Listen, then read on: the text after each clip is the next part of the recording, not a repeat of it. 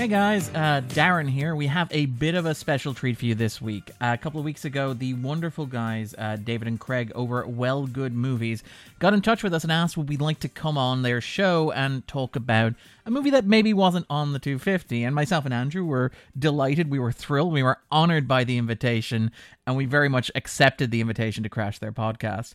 It was a full-form discussion. It ran the full 2 hours that you would expect from a 250 episode. So we thought that what we'd do is we would share that episode on our feed. Now, obviously, Well Good Movies have it on their feed. You should absolutely go over, check out their podcast. It's a fantastic podcast, a really fun discussion. Craig and David are two great guys. They're really, really generous, and we really hope that we didn't harsh their mellow. We thought this was a really fun discussion of the full Monty, a formative British text, a really interesting movie to talk about. So yeah, absolutely check it out. And we will be back in 2 weeks, where we will be talking about 12 Years a Slave with the fantastic Lee Murkey, rejoining us from the Come and See episode. That is a fun discussion. I'm very proud of it. I think it's a really interesting conversation about a really important cultural movie.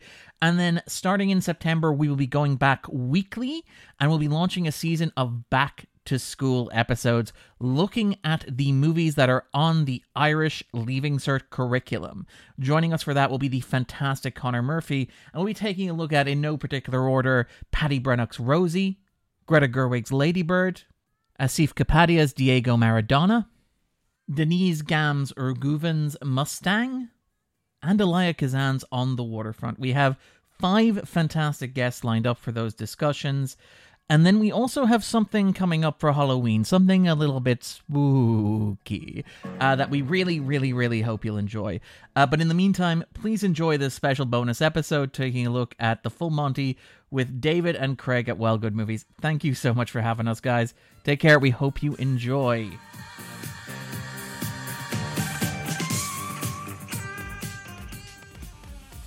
Welcome to Well Good Movies, the podcast which asks which movies are well worth watching and remembering for all time. Every episode we discuss a different piece of film history to decide if it should make its way into our movie vault. Filled with questions, trivia, and crazy challenges, it's the perfect way to deep dive into a myriad of movies.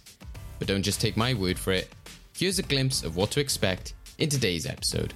I mean, this is an audio medium, but we have those sorts of bodies, us four.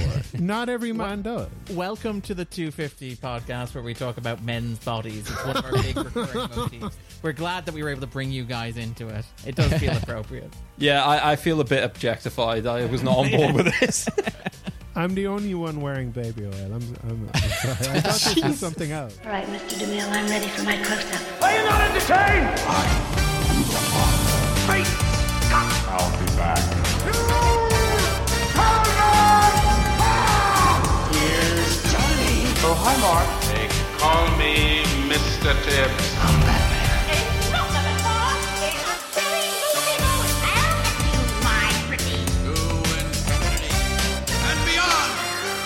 You're only supposed to blow the bloody doors off. Well Good Movies.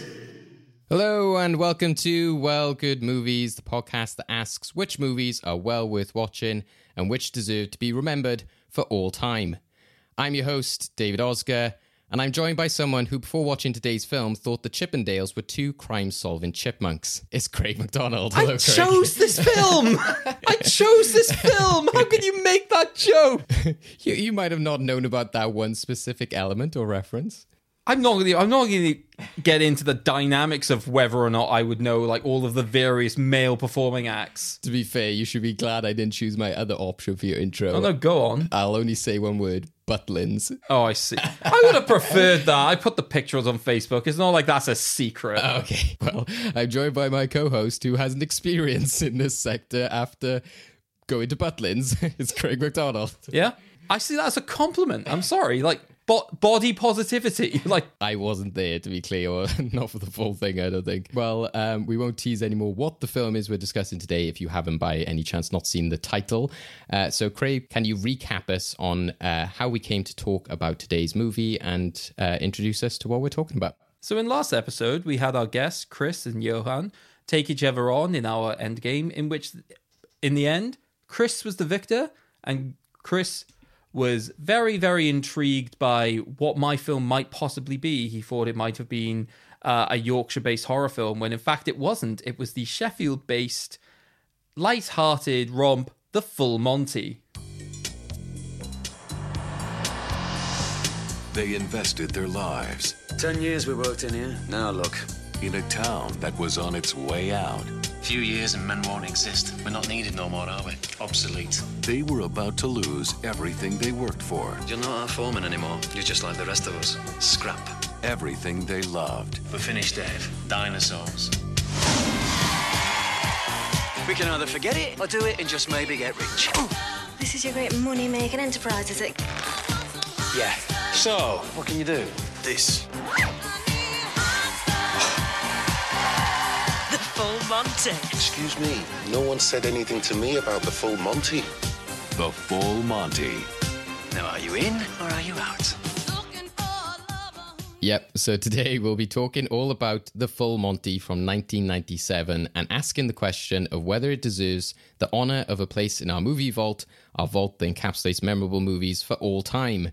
So for those who don't know, the story of The Full Monty is set in Sheffield in the north of England during the 1990s, telling the story of 6 unemployed men. 4 of them, former steel workers, decide to form a male striptease act in order to make some money and for the main character Gaz to be able to see his son.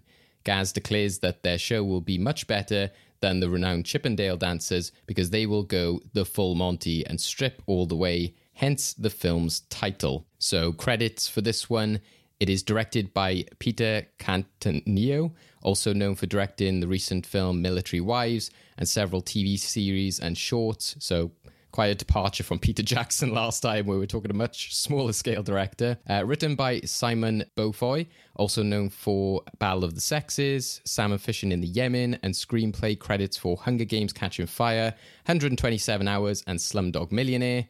The music was by Anne Dudley, cinematography by John de Boorman, and it was edited by David Freeman and Nick Moore. We got a big British cast in this one, a lot of recognisable faces.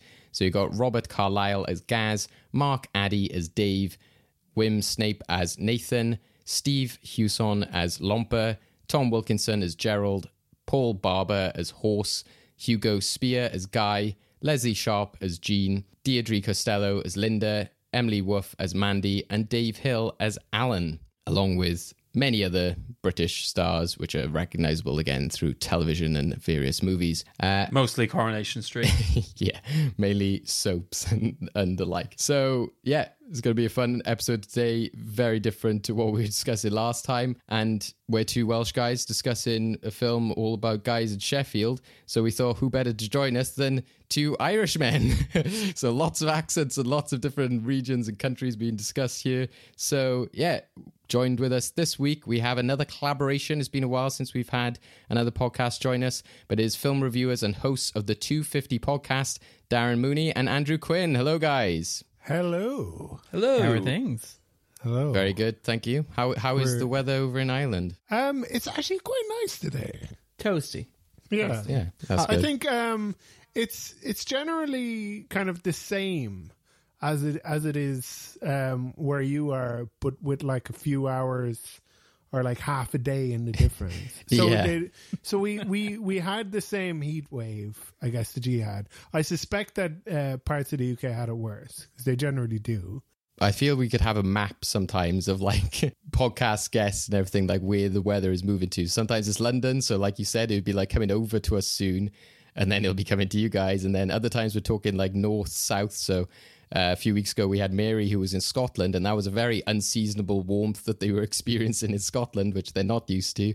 So, yeah, I guess we're maybe, like you said, similar vibes in terms of Welsh weather and Irish weather. Oh, yeah. And I think, like, I've always thought that Ireland is kind of like an umbrella over parts of the UK, including Wales and England, but not Scotland. So that In that terms like of weather blowing across the Atlantic. Scotland gets all the wind and rain that we haven't captured, and that England gets all of the wind and rain that hasn't been captured by Ireland or whales. I don't wish to be corrected on this. Meteorological. Okay, I'll shut up then. We have folk meteorology here. Yeah. In our ways. None of your big city. But to be fair, to bring it back to the movie we're talking about today, it is not weather for layers at the moment, is probably how I would describe it. So it feels like it's a very timely movie that we're talking about. Yeah. Yes. So, guys, Andrew, first, I'll start with you. You were talking about, before we were recording, about how you came into podcasts. Can you introduce us to the 250 podcast and, your dynamic with Darren? We were saying beforehand, again, we've had 2 podcast duos brought together. We've had this in the past with Dan and Joe, with me and Craig speaking to them. They tend to get on great, which is very different to us. What is your guys' vibe, and what is the format of the 250? Well, myself and Darren have been doing this now for, how long is it? 7 or 8 years, roughly, yeah? Yeah. So it will be 7 years, won't it? Yeah, it will be 7 years in October. In October. But actually, it's kind of it's like our secret anniversary, because we started recording in the summer. Yes. Back in the day when you were like, we need to have lots of episodes banked in advance. I miss that Andrew who's like, we need to be prepared for any eventuality. So I suggested to Darren that we should do a podcast, and I think that came from me liking podcasts and from Darren having interesting things to say. So It's a movie that talks about the top 250 movies on IMDb. It used to be that we kind of picked them at random. Now it's kind of just a sort of a scheduling thing, and sometimes it's like a new release which we might cover. So, for example, we might have already talked about Oppenheimer, Barbie, or like Mission Impossible. As we're out of sequence, it might be interesting for people to. How do they not know what podcast they've already recorded? But and we also do the bottom 100 movies. Yeah. Darren is the professional here. He is the film critic, and I am the audience surrogate, I guess. I don't know if we've ever been as explicit. I'm trying to think of you as the vision guy. You're the big ideas guy. Yeah, no, I think of like stupid things that we could do, and then Darren makes it a reality. Literalizes them in the most horrible manner imaginable is, I think, how we describe it. When you first started describing how it came together, I was thinking of Nick Fury, like the Avengers trailer, when he was just like, there was an idea, to bring it together. And then when you said vision, and you were like, I was like, oh my God, he's Wanda, he's Vision, what's going on? and that's what I respect about you guys, is that, not only are you talking about the best stuff, you're talking about, the worst. So it really does, go in very different directions. 1 minute you're talking about 2001: A Space Odyssey or something, and then the next minute you're talking about like Jeepers Creepers or something. So it's something that we kind of experience, but I guess sometimes we just get the weird stuff in the middle sometimes, which is just like bad films, but it's like a Netflix original nobody talks about, or Thunderbird adaptations from 2004. But yeah, sometimes we also get like the great famous movies. So, it's a good combination, I guess, in that sense that we both talk about film history. But yeah, what I thought was interesting with you guys is, like you said, the stuff that comes into the 250, because I guess so many people are acting positively to it when it's first come out. I think one of your recent ones has been Spider-Verse, so, that makes sense. But then as it's been out for longer, I think when I was listening to your, I always get confused with these, No Way Home episode, it was like, this feels wrong, it shouldn't be this high up, but obviously it then went further down as time went on. Spoilers for thoughts and stuff like that. Craig will probably be more on the Andrew side, I think, of Spider-Man. Way Home. I'm more on the Darren side. I just don't like the way in which you always seem to bring it up. That's like the issue in this situation. I don't care that you didn't like it. You guys are talking about the 8th greatest movie of all time. Please, respect. Put some respect in your mouths, please. Sorry. Well, that is the problem with something that is overrated. Changing. Oh, yeah. Is that you end up kind of hating it, or at least taking the position of hatred. Because it's so overexposed, because you cannot talk around it, because it is such a dominant cultural force. Yeah, it's like not liking The Flash recently, and it's very hard to talk about modern pop culture for the week The Flash is out without talking about The Flash. And I don't think, like, it's not necessarily hipsterism. It's like a feeling of, like, injustice or something. Or maybe that is hipsterism. I don't know. First world problems, Andrew. First world problems. Well, to get to yourself, Darren, that, you know, this is something that you do cover in your writing. You've had like books, you do like, you know, journalistic writing, and you know, from what I've seen often on your Twitter, you know, I am there like, yes, this guy is right, because you are often talking about, you know, pop culture and like the way things are changing with franchises, and but obviously as well as just, you know, reviewing films and their releases, etc. So yes, introduce us to, as Andrew said, the biography of yourself in film world. I'm a guy who has, I think Andrew's description of me has really stuck with me, which is a robot that generates movie opinions. If I want that written on my tombstone when I pass. No, I am very, very lucky to do something I really enjoy, something I really love doing, which is writing about pop culture. And I do that in several forums. I write at The Escapist magazine. I write The Irish Independent, which is the second largest broadsheet in Ireland. Don't tell anybody that there are only 2 broadsheets in Ireland, but still, it's pretty cool. But also, I've written books, as you mentioned, about Christopher Nolan, about Doctor Who, about the X-Files, and you know, obviously we do the regular podcast and all that sort of stuff as well. So I tend to be quite engaged in the cultural conversation, and it's actually it's been really great to be able to do that semi-professionally, and it's something that I enjoy doing. And yeah, the podcast with Andrew is maybe the most steady, reliable thing that we do, because it's also the lowest stakes. It's the one where it's like, well, just kind of cut and loose, talk about whatever we're talking about, in many cases not having to engage in the discourse. Like, so when I have a strong opinion about, say, Amelie, I don't feel like I'm going to have to mute my Twitter for like 4 weeks afterwards or whatever. But it's good. I'm again just kind of thrilled to do it. So that's the background on me.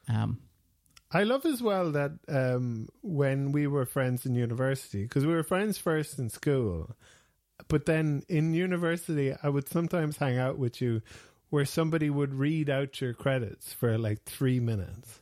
Yeah, don't do that. It's very uncomfortable. They're like about all his accomplishments and all of the like prizes that he had won and kind of teams that he'd been on and things. Yeah. Anyway, but yeah. Sorry. No, but yeah. But no, I'm very glad that I get to do the stuff that I do. It was a dark period. It was a dark period. I was doing lots of things, accomplishing many tasks. Yeah. I don't. It's all a blur, really. I don't look back. Yeah. Do you still keep up with any of those heptathletes? We have a big group chat. It's very popular. Right. So today we'll be talking anyway about the full Monty, not something that's in the 250, as we obviously tried to keep it to stuff that you guys wouldn't have covered or might have in the future. So let's get into our discussion all about that now. And as you guys were mentioning there, you know, you do often talk about the conversations that happen around these films. So things like talking about Hollywood and, you know, the pop culture conversation at that time, you know, big franchises, etc. So, you know, I think that is an element here, especially as this has got quite a legacy, and Craig chose it because the fact it's got a series coming out at the moment. So I think first of all, we'll talk about that. But firstly, I just want to ask, do you guys have much experience with this film? Was it like a first watch or anything? Had you watched it when it first came out? What were your memories of it? I had never seen this movie before. This is the first time seeing it. I was very familiar with it because of how big it was. And then, of course, it had the last film star, Mark Addy. Steven Spielberg's Fred Flintstone. Steven Spielberg's Fred Flintstone is like, we need Mark Addy in this. Like the project comes next, but and obviously, like we have covered Flintstones in Viva Rock Vegas. We already know how the Mark Addy story ends. Exactly. a classic of cinema right there. Yeah. We've also covered Trainspotting. Yes. And T2 Junkment Day. That's my kind of exposure to this, which is tangential. But you were aware of it, I'm assuming. Like, very. Coming up, like being in Ireland, which is next to England in 1997, it was hard not to be. And there was a whole kind of, I feel like it was part of a broader kind of interest in taking one's kid off or in watching like shows or movies about that kind of thing. Well, this was around the same time as Showgirls. Striptease. Yeah. Yeah. Again, like it. This is not an angle I thought we were going to go on this, but I guess it is. But it was also like Sky One had like all of those shows, and Channel 4, where you like stuff like Eurotrash, and like where Sky One is like, what do people want to watch documentaries about? How about a strip club? or like have reality television where people take their kid off. So it felt very kind of mid to late 90s. So you're saying the legacy of this film is that it has now led to like Naked Attraction and those type of dating shows that we get on television. It's been a long 20 years like journey to that. Well, I do think there is something to be said there for like positioning this in the context of the end of the kind of erotic cinema boom, because this is a movie that has a lot of nudity but is in no way erotic. In fact, like one of the big things American critics noted about this movie when it came out was it's a bait and switch. Yeah, and Andrew has one big complaint about the movie that we'll get to. I feel like maybe that's giving away. That's a little bit of a spoil. That's revealing. That's pulling off the thong a little bit too early, Andrew.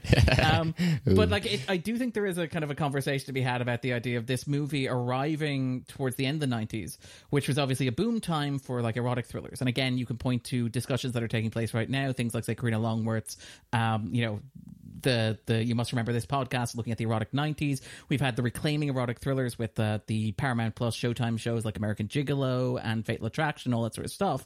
But like this feels like it arrives at the end of that boom where like people have been so normalized and it's become so sensational, as Andrew said, to watch something like Showgirls or to watch something like Striptease or to watch something like Body of Evidence, where... But I feel like there's a UK television boom as well. I imagine has to be coming off the end of that, right? Because it's that joke about like how long it takes Ireland and the UK, or at least in the 90s, to get American pop culture. It's like finally nudity has properly arrived in mainstream Irish. It's like that weather conversation we were having earlier. It like goes to England, then it comes over to us, and then it goes to Ireland. The UK version of it was always really dingy. Like there wasn't like kind of smoky rooms with like jazz playing and like stockings like slowly kind of. And Andrew mentioned earlier that he is not an expert in movies. Andrew has very strong opinions about the erotic thriller. Darren, had you seen this film before? Have you got many memories of it? Or? I did. I saw this again. This is a product of 1997, which was a tumultuous year. It is a movie that arrives as part of the wave of like Cool Britannia. It is hard to properly sum up how big this movie was in the context of like 1997. I think it was the 10th biggest movie of the year at the global box office. Spoken like a person who's seen the movie. When did you see this, Darren? I saw it in 1997 when it came out. I'm providing context. I'm explaining how ubiquitous the movie was and how different it was. 1997. Yeah. We were wearing onions on our belt. No, but like this was inescapable. This was the movie that was number one at the box office when Princess Diana died. You had Tony Blair going to Japan and encouraging Japanese audiences to go and see this movie. You had Prince Charles in a dole queue in Sheffield performing the dance from this movie. It's on YouTube. Check it out. And like he has a job now, doesn't he? Oh yeah.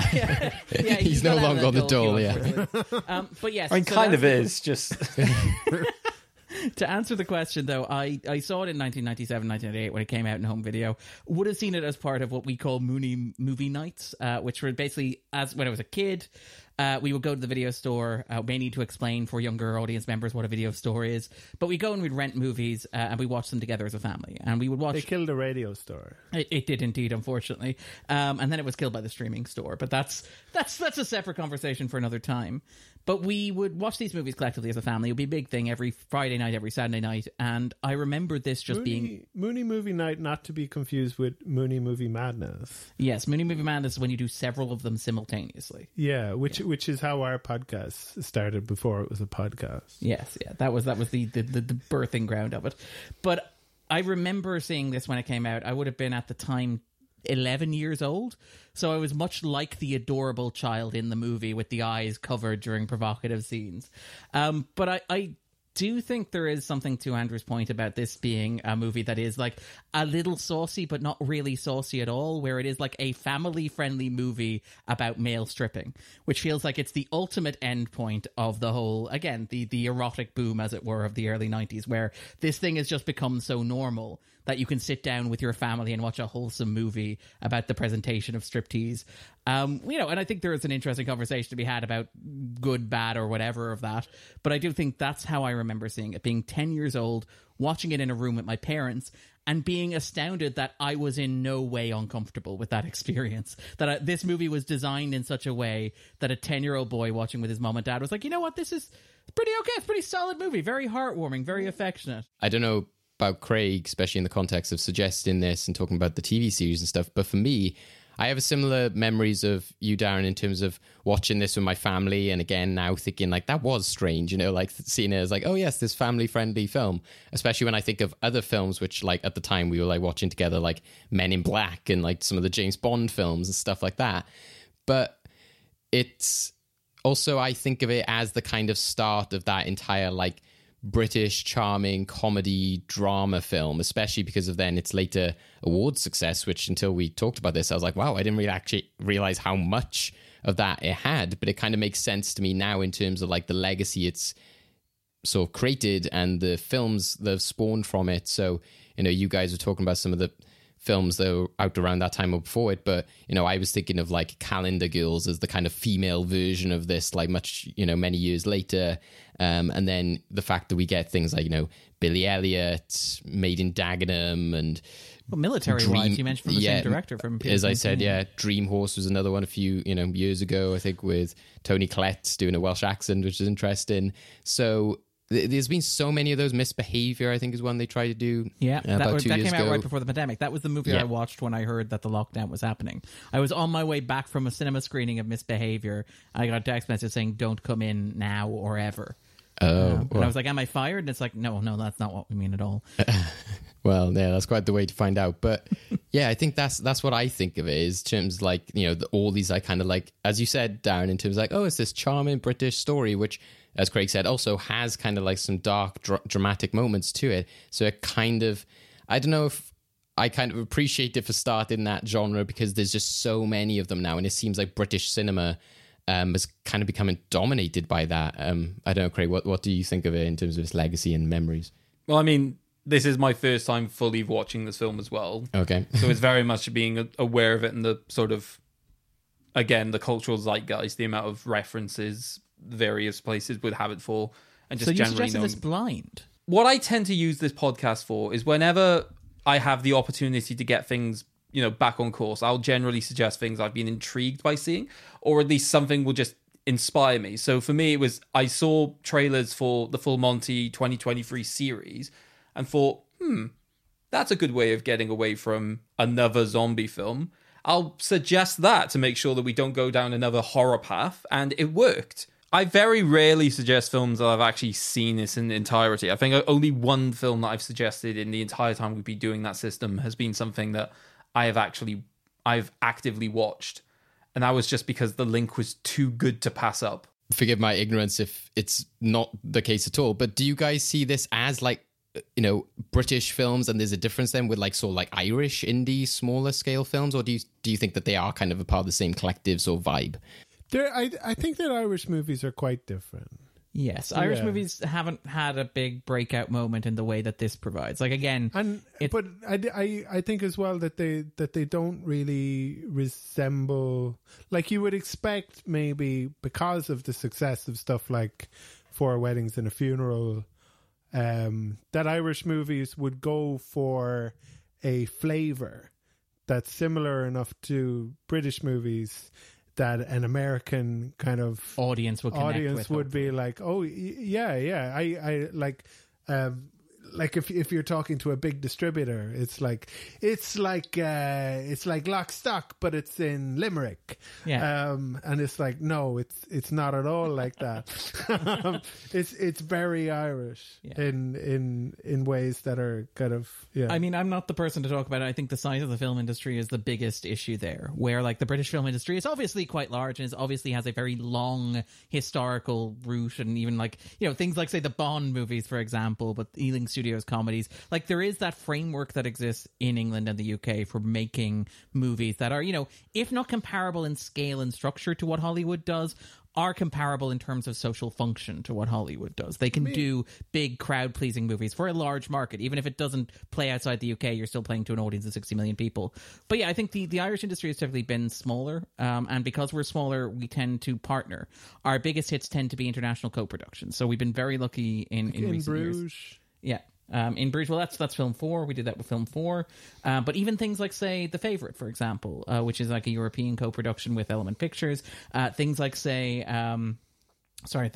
like Room, for example, which was nominated for the Best Picture Oscar. That's a Canadian co-production. Like, we tend to partner because we're a smaller nation and because our pool and resources are smaller.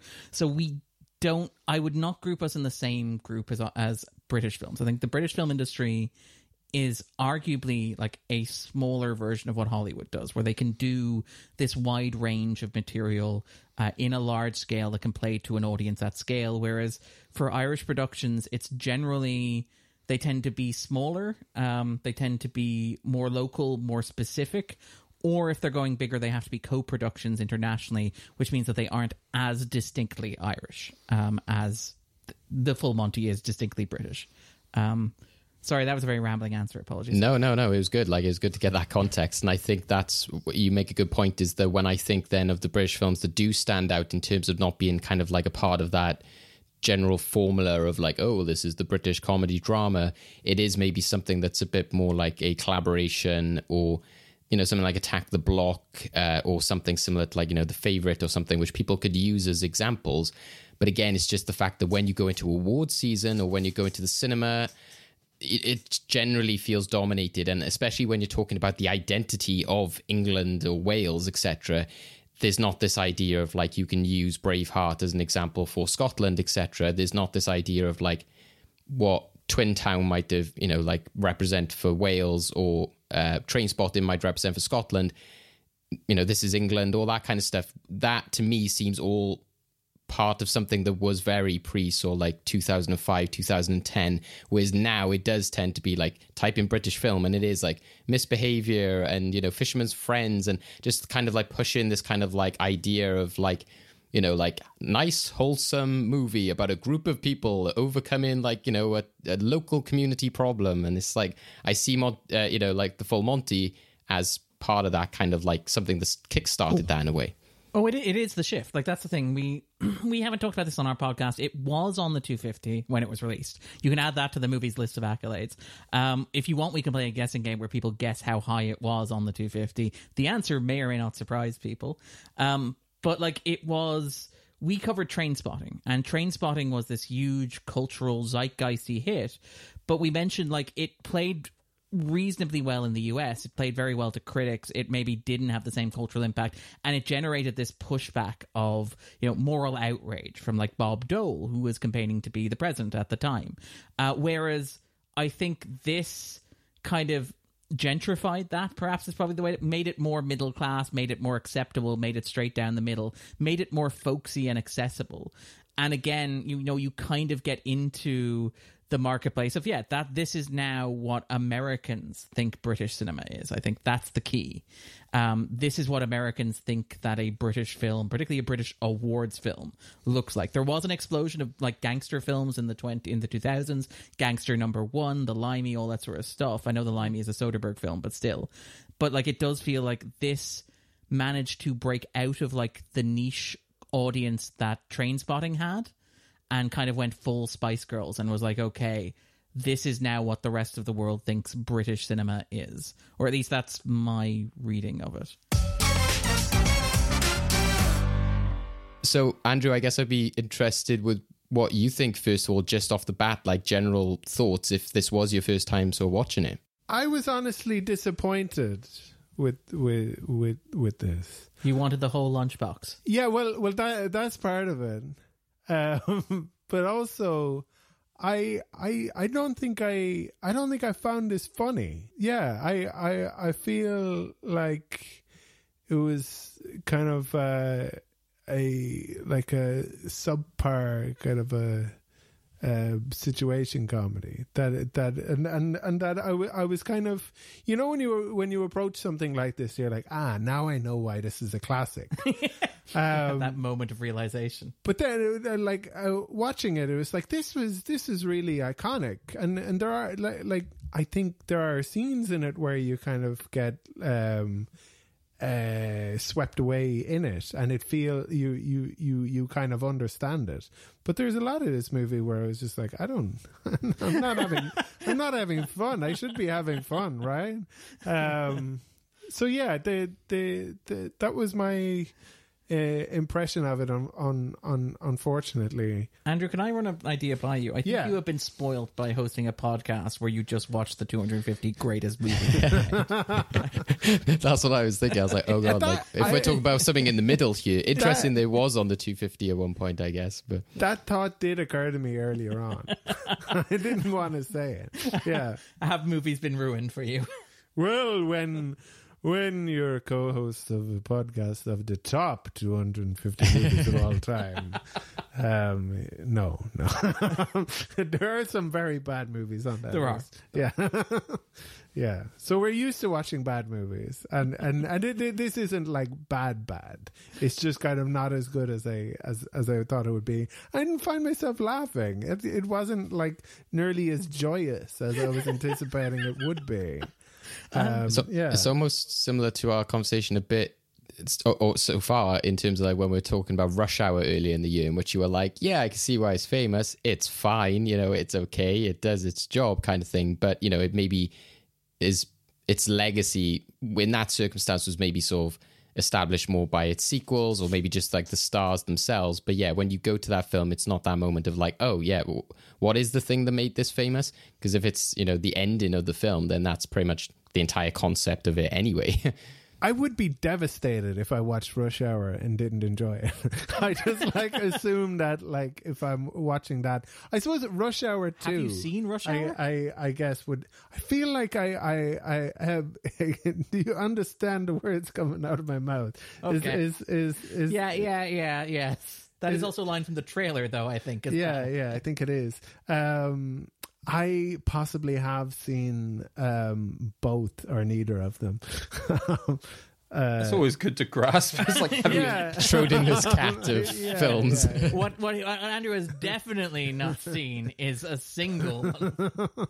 You would be like, okay, this isn't an Oscar winner, but I'm guaranteed to have a good time. I mean, this is an Oscar nominee. This was nominated for Best Picture. No, I mean more Rush Hour. I thought we were talking about Rush Hour. That was what I prepared. Oh, sorry. We were meant to watch Full Monty. I beg your pardon. Yeah, for reference, I was very much of the band of not really on board with Rush Hour. Well, I think, that is what I was surprised. It was like, oh, it was nominated for, Best Picture. And it was, it was like on that, like BAFTA train, etc. But I can see also kind of, again, a lot of it was based on like memories. A lot of it, watching it was like, oh, like the 90s especially, kind of seeing like everything they're wearing. And I thought technically, like a lot of it, I was quite impressed with the visuals of it, because again, some of these indie films, or especially what you get now with the likes of streaming, is they can look just very flat and very generic. And I was like, you know what, there are some like great shots and, technical aspects to this film. Sometimes it just cuts away from it very quickly. But I felt that, again, it wasn't kind of going down the approach of like, oh, well, this is just a TV show on a bigger budget. I was like, they still treated it like a bigger production. And I was impressed that, from the get-go, they very much are like the stars are in it from the get-go in terms of like, this is the characters, these are the comedic beats, this is who they are. And I think that's maybe a lot of what has made it so famous, is that there's no kind of like slow opening to it. There's no kind of like getting used to the characters. You're in straight away, and all of those actors and characters understand their characters straight away and their comedic beats and their appeal, I guess. So I guess it kind of led to things like Billy Elliot in terms of a lot of people seem to like the aspect of just the concept. And I think they kind of got lucky in that sense of like just the idea of these like former steelworkers becoming strippers. It reminds me a bit almost of the success of The Greatest Showman, which a lot of people was like, it's kind of got a very horrific history, which is based on, but people are willing to glaze over all of that because it's a fun time and everyone loves like the music and the circus, etc. And to me, it seems again this kind of concept of like, oh, well, yeah, steelworkers who become strippers and like all the women are sort of like laughing at them. Just that idea in itself, I think, is just, they just run with it for the entire movie. I don't think it runs out of steam necessarily, but I think it's like you're either in on that kind of journey or not. And I think that's why it was kind of popular with families at the time, because it is weird, like you said, Darren, that it is like, oh, this is a family-friendly film. But I think people felt that sense of comfort with it, almost like a Os Vidas en Pet, kind of like those TV programs in which people are like, oh, I know these characters. I know these people in real life. What a fun, caper that they're having sort of element. That was kind of my reading of like you, Andrew, I wasn't completely like, oh, I'm finding this hilarious. I'm finding this like fantastic dramatic storytelling. I could appreciate a lot of what they did, but I could also just view it from the point of like, I see why this did well. But from Andrew and my perspective, it's worth noting this is a tight 91 minutes, which is very rare for a movie that we talk about on the podcast. And it is straight in with the comedy. I think you make an interesting point there about like the Billy Elliotness of it. It's worth noting this came out the year after Brassed Off, and I believe that Miramax actually passed on international distribution of it because they had bought like Brassed Off. And I think like Harvey Weinstein said years later, I picked the one with trumpets in it. That was my bad choice. As we all know, that was the only bad choice that Harvey Weinstein ever made. Darren says, hoping that sarcasm comes across in an audio medium. But yeah, don't worry, the breath will help. But I do think there is something there in terms of, like you mentioned, it feeling like a film and it kind of like throwing you in at the ground level and it assuming that you were on board with this.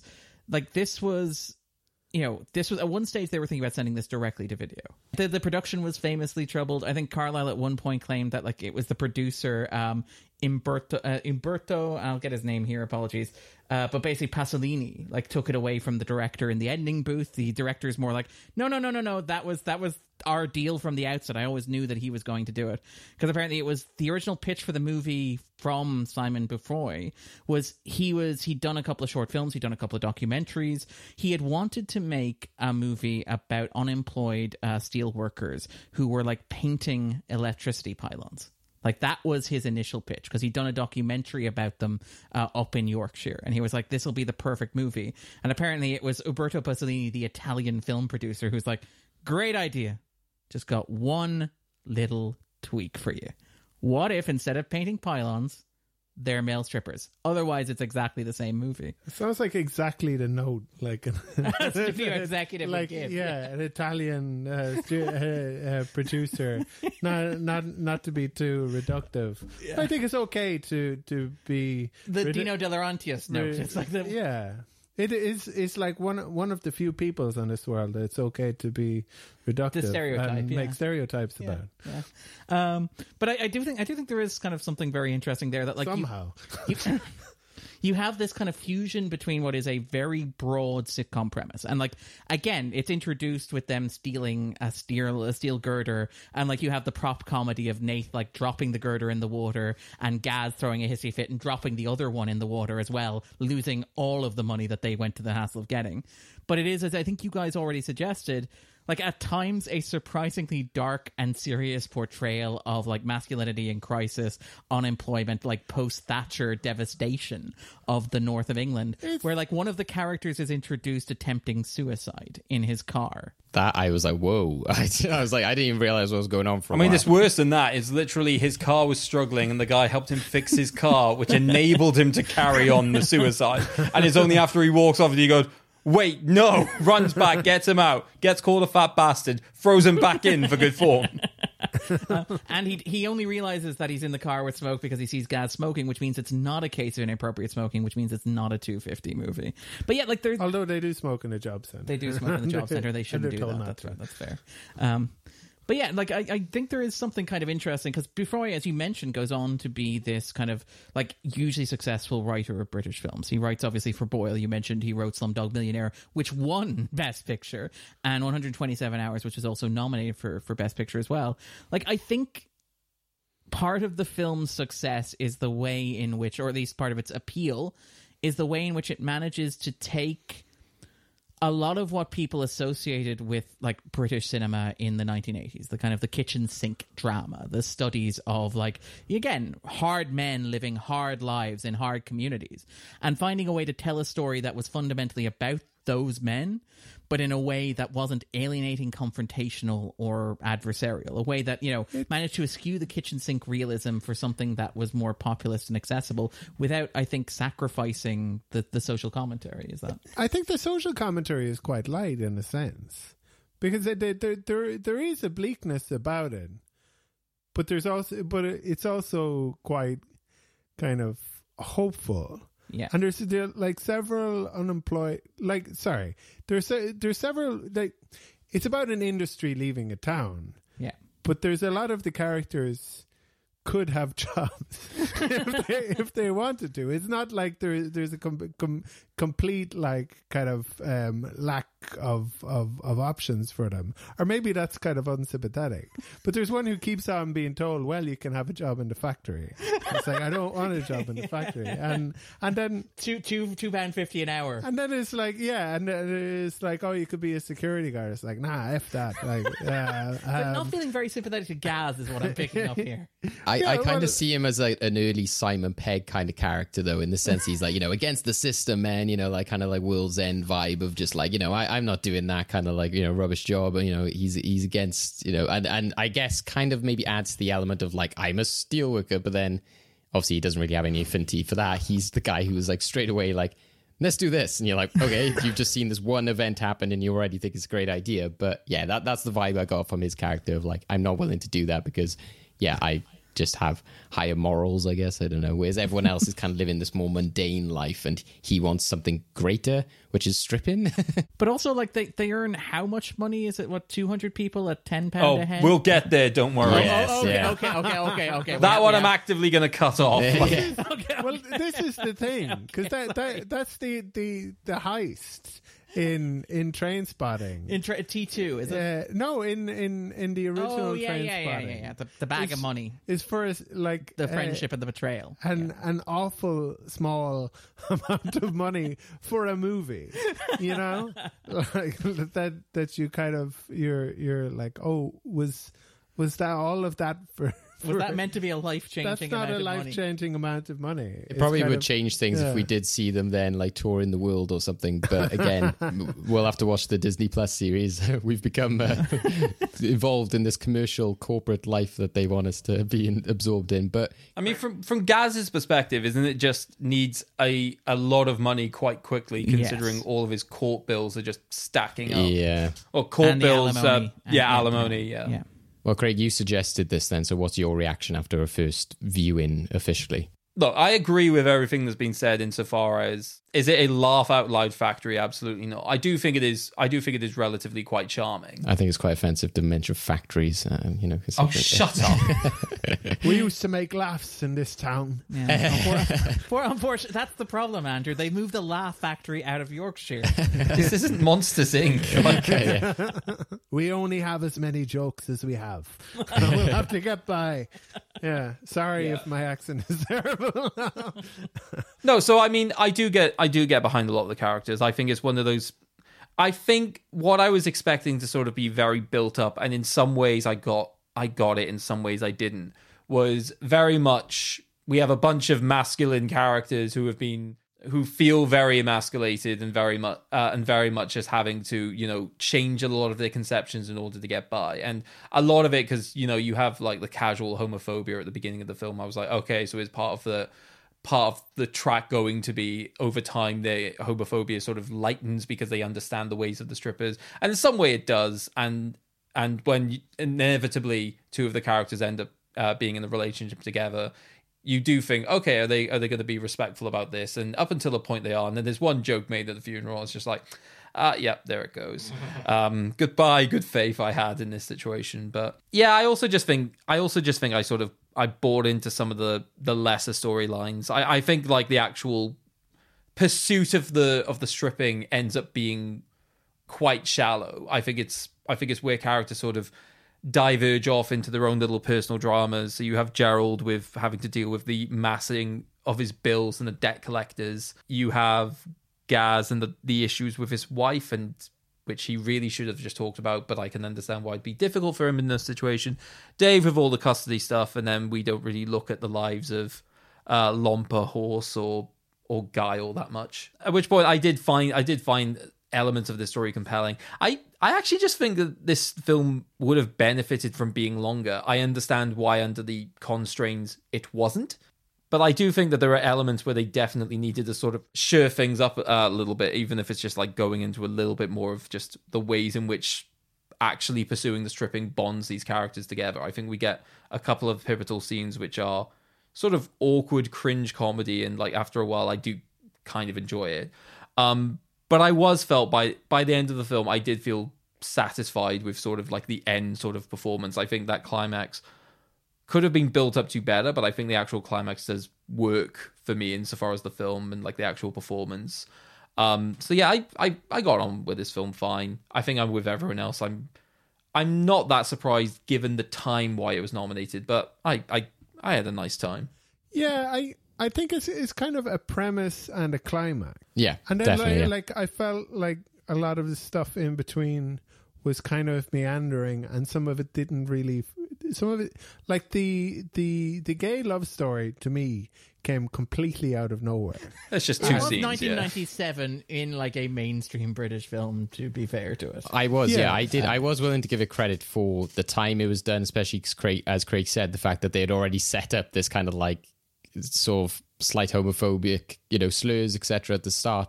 So I was a bit like, oh, okay, actually this is quite refreshing and this is quite bold of them to do, especially that scene where they do sort of run through, the gardens and everything like that. And, so weird. And they had set up, I guess, him sort of like looking at, different characters throughout the film. So the fact that then they are staring at each other, I was like, oh, whoa, are they actually going to go for it? But it was like, no, 1997, no kiss. But we'll still have the suggestion of the kiss. So the implication is strong. They get to hold hands whilst basically being naked. So yeah, I was impressed by the sort of representation for the time. But yeah, it doesn't go as far as it possibly could. But no, like I don't want like it doesn't have to go any further than it did. But for there to be any hint that that's going to kind of happen, before or that there's any kind of tension there, where there's no point at which like Guy is like, what are you looking at, or anything like that. Like they're running away and they're kind of embarrassed, but presumably also. You then think, okay, are they also turned on? Like, and yeah, but there was another point like straight after that where it's like, oh, Lomper's mother died 2 days ago. It's like, what? Yeah, I thought the same. When did that happen? You see, Andrew, what you're arguing is that this really should have been a 6-part TV show streaming on. That's the bit they don't mention, isn't it? Yeah, it's like, no, we were going to be open. I thought nobody should know. And it's like, well... Yeah, I think the fact that also... Yeah, it's strange that they seem to... It's all like you kind of watch it with that viewpoint of like, oh, they're checking off like what these films usually are. But again, I was sort of viewing in the viewpoint of like, oh, well, this is before all of those films that we had mentioned, like Calendar Girls, etc. But it does seem to be like what we were saying about sitcoms and stuff in terms of ticking those boxes, in terms of, there's the kind of like more like... awkward character, the one who plays by the rules. There's the kind of like more strange one. There's, the more like loud, brash one. There's the kind of like, friend who sort of like supports names, the main character. Yeah, but I'm talking about their archetypes. That other ones I'm obviously joking.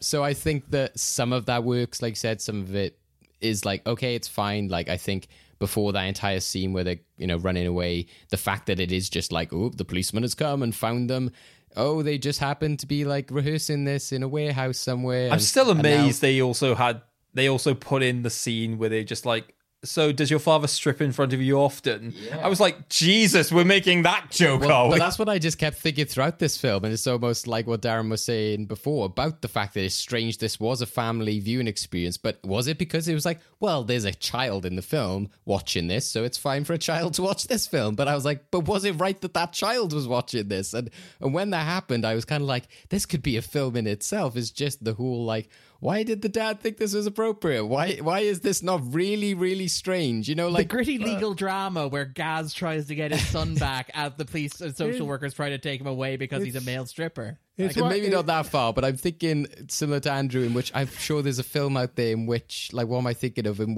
when the son is embroiled in the father's madcap scheme, and they're like, "You've got your son involved in this like terrible thing." You're describing the Pursuit of Happiness. Yeah, no, I'm thinking more of a kind of like School of Rocks type scenario in terms of like, you know, they're doing something bad, but then it comes through at the end in which they were like, yeah, but you know, like they... I'm gonna reiterate the Pursuit of Happiness. They sleep in a subway. Yeah, no, but I'm talking about an actual like the divorced dad thing in which, you know, like... You are not helping the cause. Mrs. Doubtfire, that's what I'm thinking of, is Mrs. Doubtfire, is the whole like... It's not so much kids embroiled in this. Later on, they know that he's Mrs. Doubtfire, so when like Pierce Brosnan chokes on the fish, etc., they're sort of partly to blame.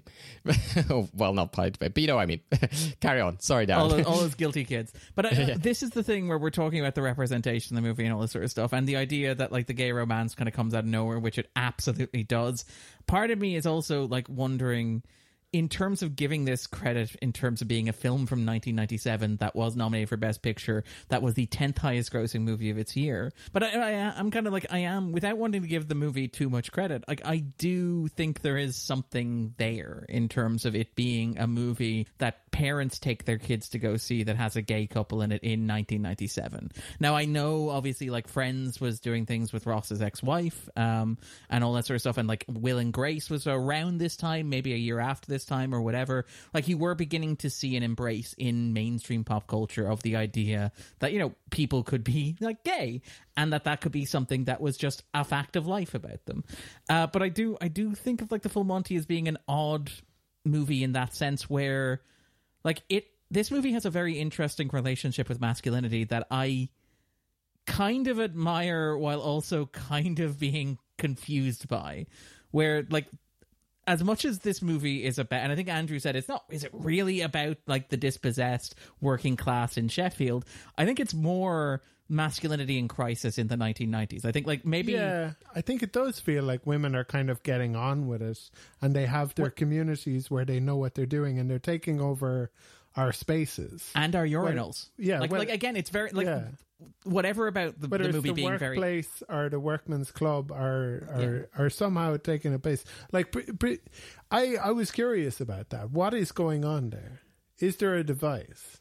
And yeah, there is a more... That's a reverse. I've had that conversation. I'm not going to talk about it on a podcast as a man. But yeah, okay.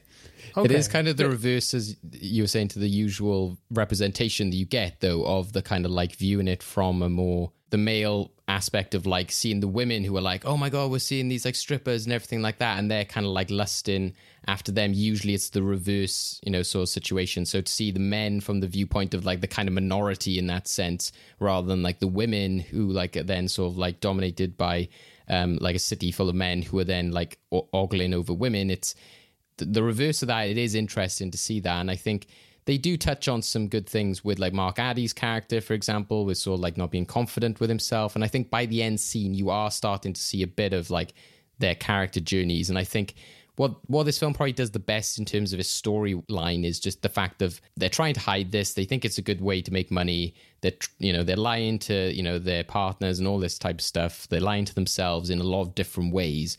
And if it wasn't for the fact that they all become famous in the town for the fact they were doing it, that is actually what comes true as the reason that everyone comes and sees it, which I'm like, that, is just a and also the neat reason why idea. they even do the show in the end. Where it doesn't work as well is just like when the main character, Gaz, when he's just like, I can't do it, I can't go on stage, and his son is like, you need to do it. And I was just like, where's this come from? Where's this? I get the sudden fear kind of aspect, but it just seemed kind of like tacked on. No, I feel like that's the last attack of masculinity, right? Because that only happened at the point where, because even when I saw the audience, I made the joke, oh, what happened to only women? I saw like men. And then when he comes out and actually addresses it, that seems to be like the tipping point for him. It was literally that last attack of his masculinity, the fact that men would be able to see him in this situation, and that's why he was like, I don't want to get involved. I guess it's more the framing of just that scene in which he's just like sat there. Oh, I agree. His son shouldn't have been the encouraging force. And when we get to fun fact, there's also another uncomfortable thing about that scene that we'll get into. Maybe that's why it played the way it did then. But I also, it gave me the idea of, imagine if the son was like the really harsh manager, like, like a boxing kind of coach, like, get out there, man. Like, he's like grabbing you him. Gotta earn the money. You gotta earn the scratch. Yeah, bum. No, what you're describing, David, is a pimp. Yeah. I did feel like there were dramatic arcs that could have been worked out through the characters' penises. Because I felt like Tom Wilkinson was very worried about getting an erection. So you would see him not getting an erection, and then everyone would be like, yeah, you're not getting an erection. And then Mark Addy would get an erection, and then everybody would be congratulating him, and then there would be like horse and guy. We should emphasize Andrew. Andrew is an expert in the erotic cinema genre.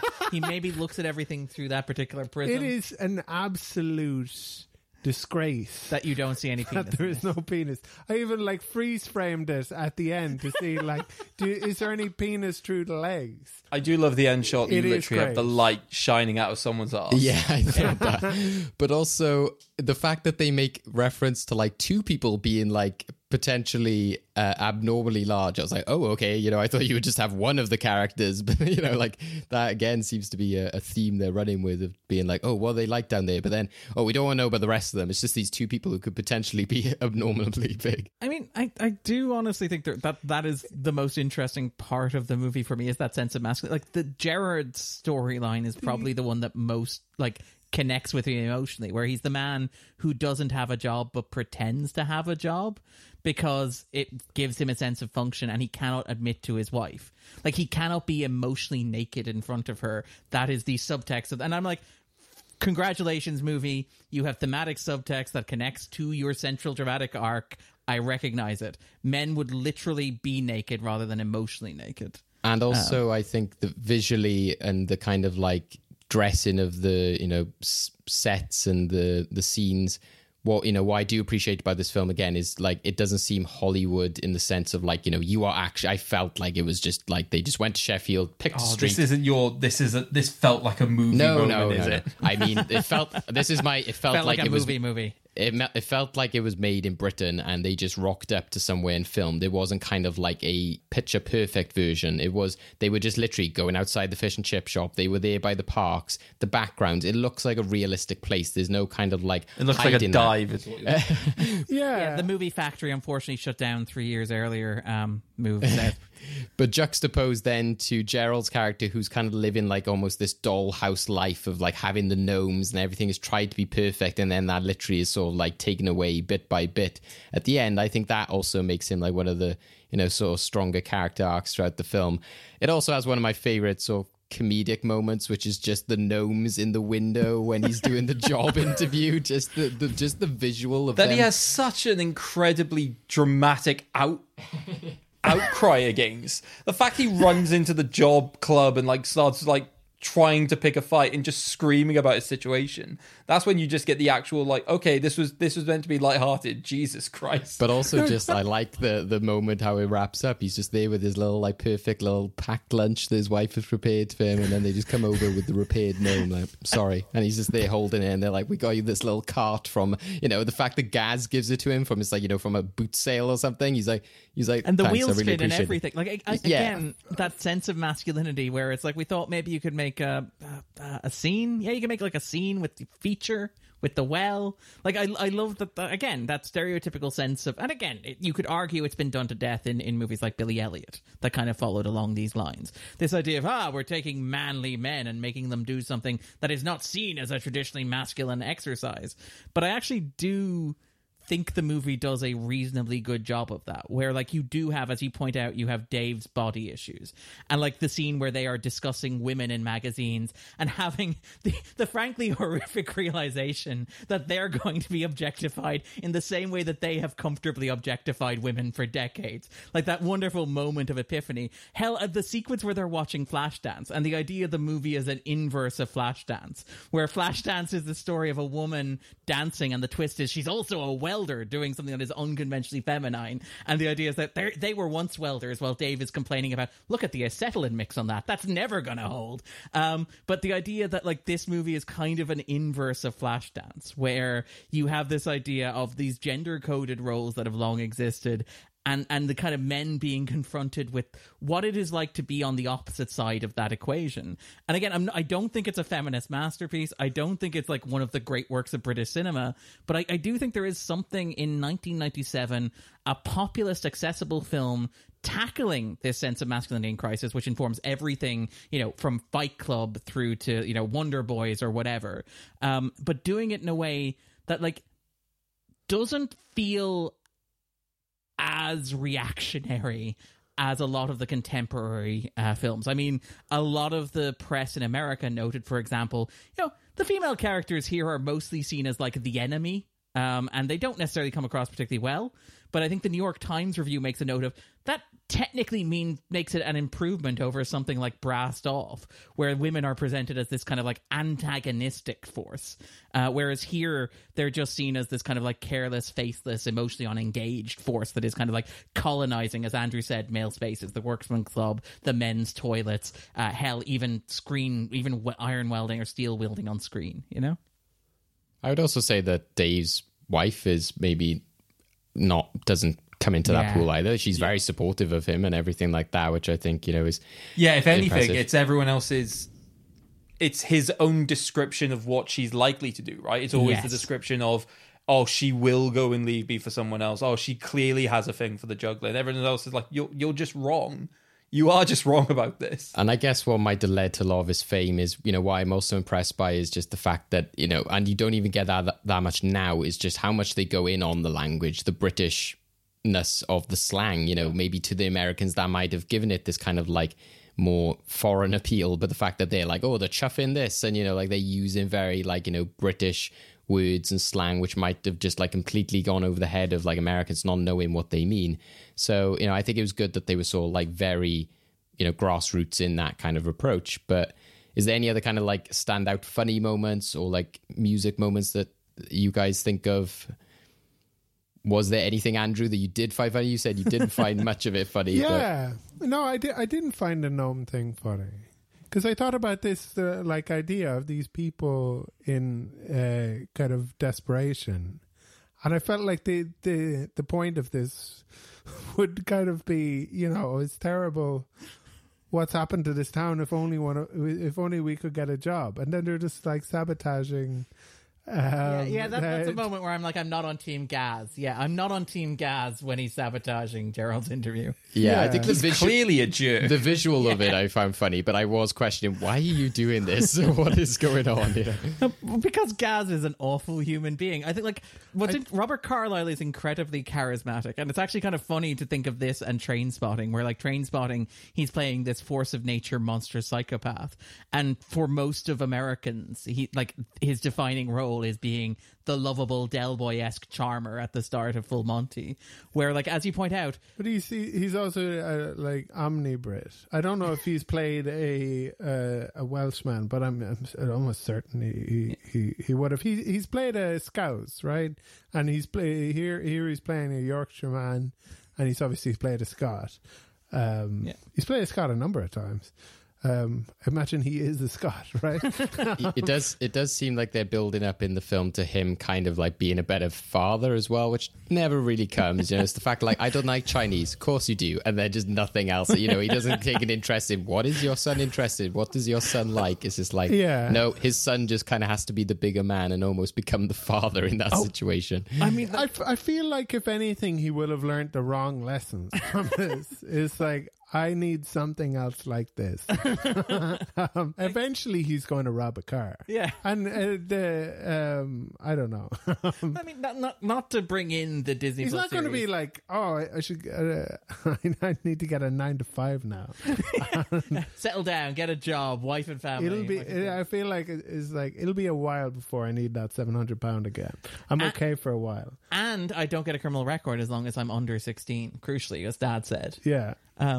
But like I do think, not to jump into the Disney Plus series, I actually do like that before he's like, yeah, no, Gaz never becomes a good parent. Like the thing about like watching the Disney Plus series is that it jumps forward in time, and he has just like it's not like, oh well, his family love him. It's like, no, he is pretty much exactly where he was in this movie. And I know part of that's the function of nostalgia, where you want people who watch the movie to jump in and see Gaz as they saw him on the movie.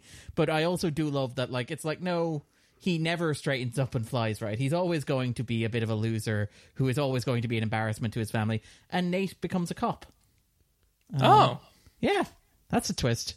Well, that makes me, because like that was going to be one thing we ask is, are you inspired to watch a Disney Plus series? I definitely want to, if only because I am a big fan of a lot of the actors in this.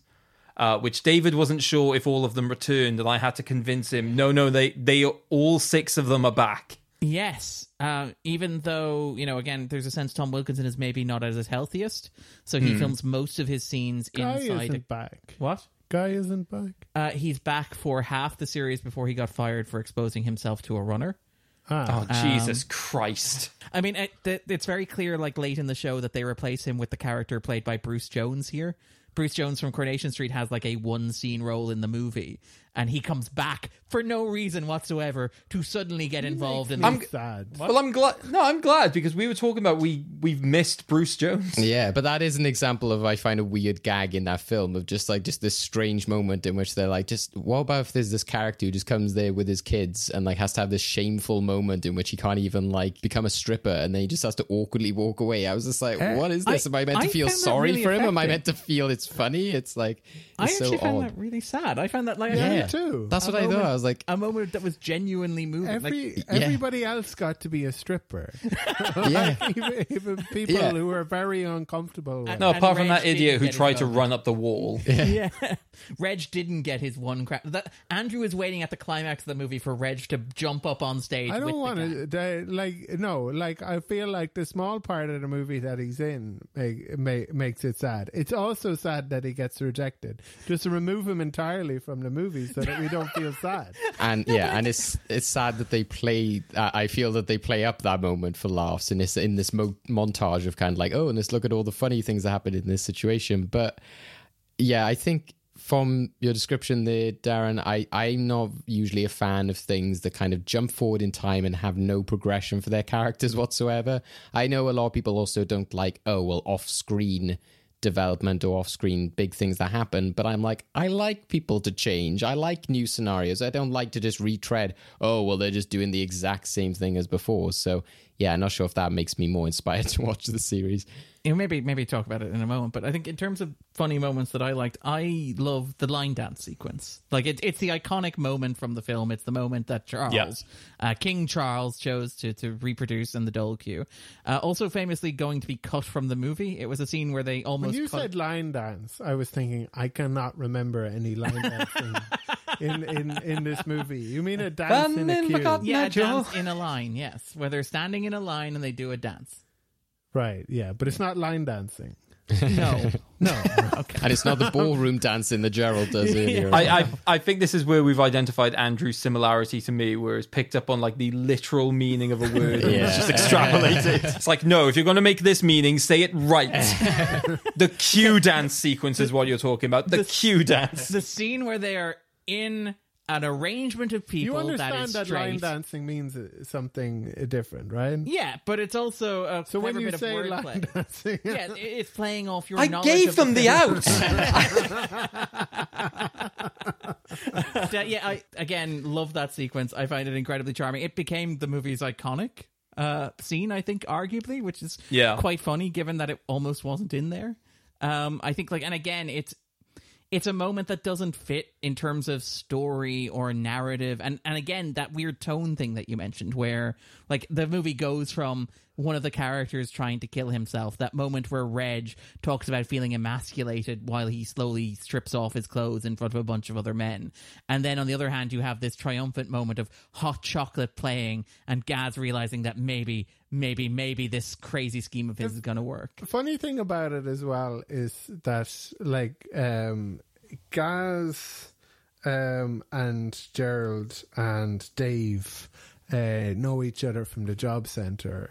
And as far as I can tell, Horse and Lomper were strangers who at the end of the movie are friends who queue in the Dole office and who go to the job club. So it's where did they not aware of each other previously? I thought Lomper was the security guard. Yeah. So they do technically know. And I guess that's where some of the more absurd moments and that's where it maybe stands out as a comedy there.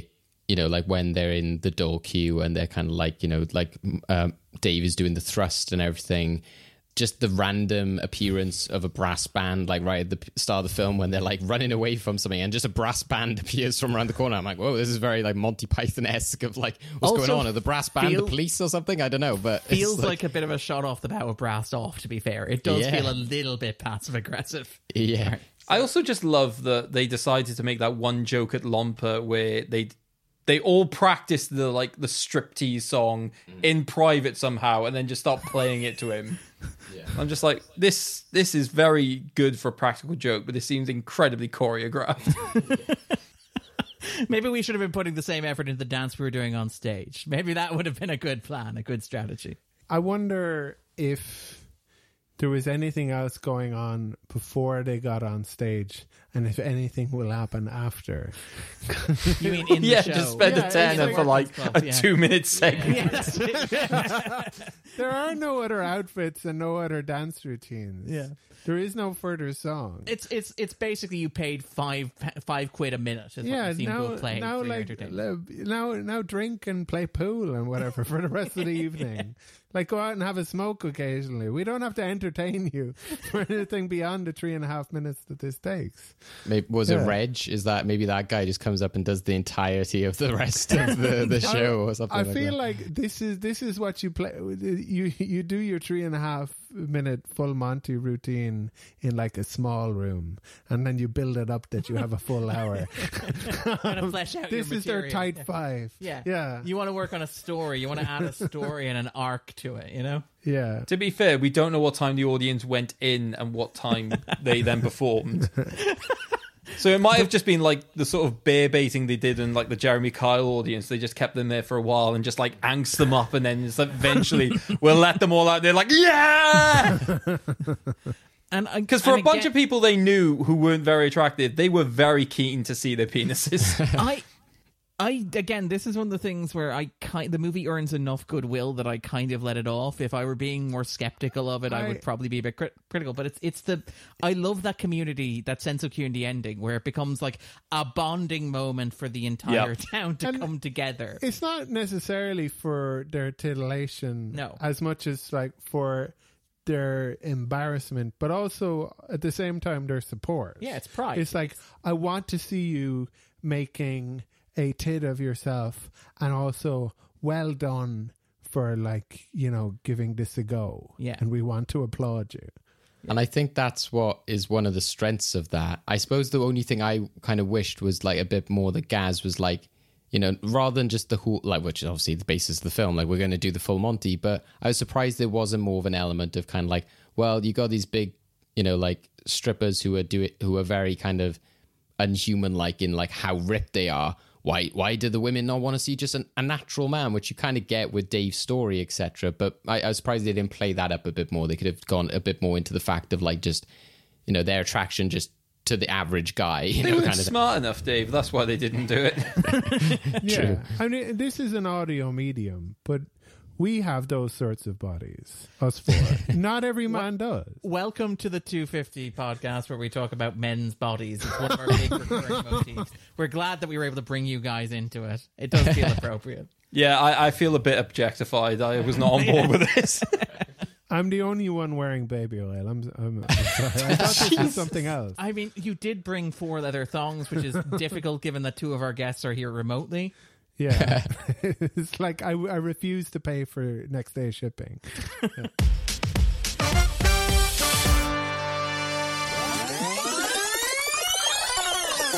Okay, take those audio and video cassettes, rewind them and play them again, because it's time for VHS Corner. So this week, I'll talk through the behind the scenes, and by that I mean the behind the scenes that have not already been discussed by Darren, because the first 2 I literally had on here was the fact that the original cut of the film was originally too short, so they had to add some more shots. The shots they added were the football and the exercise montage.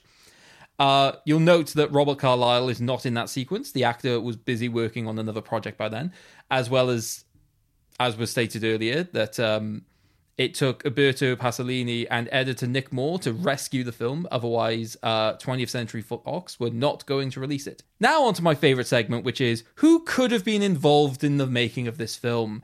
We've got a couple here. So the first one of the directors who was offered the opportunity to direct this movie was Danny Boyle.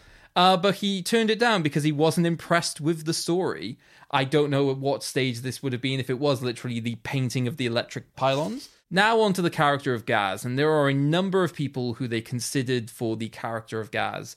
The first choice was Nicholas Lyndhurst, aka Rodney from Only Fools and Horses. He turned it down on the basis that it would have been too cold at that time of year to take your clothes off. Other actors who were considered were people like Hugh Grant, Hugh Bonneville, Lee Evans, Nigel Planer, and also Rick Mayall, of all people. Insofar as the character of Gerald, there are a couple of other people considered. Russ Abbott was asked but was not free. Richard Griffiths was considered, and also appearing a lot in this segment, Alan Rickman. I'm not sure how I would have felt about Alan Rickman in that position. However, in a role reversal, instead of who couldn't have been in this film, it's what one of the actors could have been in instead, which is ironic. So Tom Wilkinson was in the running, considered to be playing the part of Lovejoy in Titanic, but chose to play Gerald instead. Titanic and The Full Monty would compete at the Academy Awards for Best Picture and Best Director the next year. Oh, what could have been for Tom Wilkinson. Anyway, let's talk about the final scene, because I think there's a lot that obviously goes into the behind the scenes of the final sequence, the actual stripping. So the choreographer of the film was lying in front of the stage, out of sight of the cameras, just shouting instructions to the actors themselves. They did, in fact, perform a full frontal striptease in front of 400 extras, as well as a couple of the prominent cast. The director described it as a one-take deal. In order to help the actors with the stress of that scene, they were all allowed to drink on set, which made it awkward because the kiss that Gaz put on his son was not scripted, resulting in the actors' perplexed reaction. There was no rehearsal, no practice ahead of time. They just did the one performance for a lucky crowd of women and a couple of men.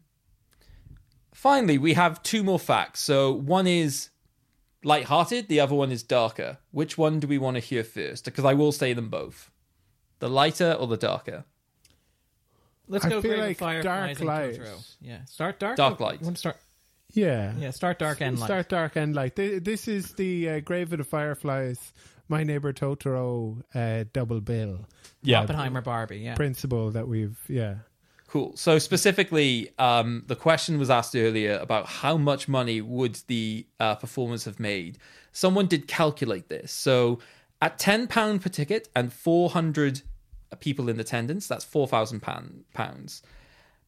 divided between 6 dancers because they didn't have they had already paid for the venue. It rounds to £666 and 66 pence each.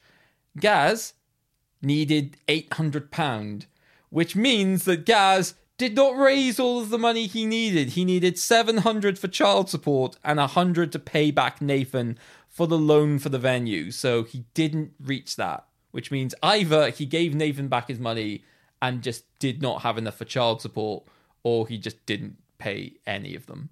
So that's not great. However, the fun thing, we talked a little bit about British slang being rife within this film and how American audiences might have dealt with it. Well, a number of American cinemas had special leaflets printed containing translations of the slang. So in some situations, they would understand what is being said, so they could follow the dialogue a lot easier. This has also been followed by a variety of different other projects, including the Xenoblade games, in which they have a lot of British terminology in those games. And often there are various game shows, which is this British or Xenoverse? I love the idea of like maybe in a cinema, like a little subtitle coming up, like check your cue cards now to like understand. I also do love the alternate Train Spotting-esque ending that Craig kind of suggested there, where Gaz just takes the £7,000 and runs away, leaving the rest of the male strippers passed out. Certainly his plan. I mean, there's just no way he'd get away with it, right? Could I also maybe suggest something that might make that darker idea? You know, he could potentially have raised the money. Is maybe if the bar owner give them a cut of the money from the bar. But then, why would he do that? That's like not. Well, they've brought in all these customers for his pub, so maybe he would give them like 10%. You know, I'm thinking apprentice logic here. Maybe you'd give them like 15% from like the alcohol sales. Yeah, but I don't think this is Britain. Like he would have made a lot of money on alcohol that night. Unless it was just the 5-minute show we talked about, which everyone would have then immediately left and not spent any money. I have a suggestion. After the climax, the bar owner takes out his microphone and says, "If you like that, you can now book your private dances." and that's where he made up. That's the where the shortfall. extra money comes from. Yeah, in the high roller room. Hustlers. Yeah. One that stands out to me as well. Well, two that stand out to me. One is that the actor that could have been in Titanic, Tom Wilkinson. I can only imagine then in my head him being in Warner. David Warner in the role of Gerard here, is it? I'm just imagining him then combining these two films together. He's there on the Titanic, like in one of those like posh ballrooms, and then just Leonardo DiCaprio or like was it Jack and Rose just winding him up with two gnomes in like the portholes or things. He's just there like No, this is the pure Titanic full Monty mashup we need, which is just watching the ship and then you just have Dave on the side there. It's like, oh, that'll never hold. It'll never hold to that would be dark. The quartet takes a moment and decides to play Hot Chocolates. Yeah. Tom Jones was on the ship, singing. The Titanic wouldn't have went down if there were that many steel workers on. That's a fair point. They would just get to work.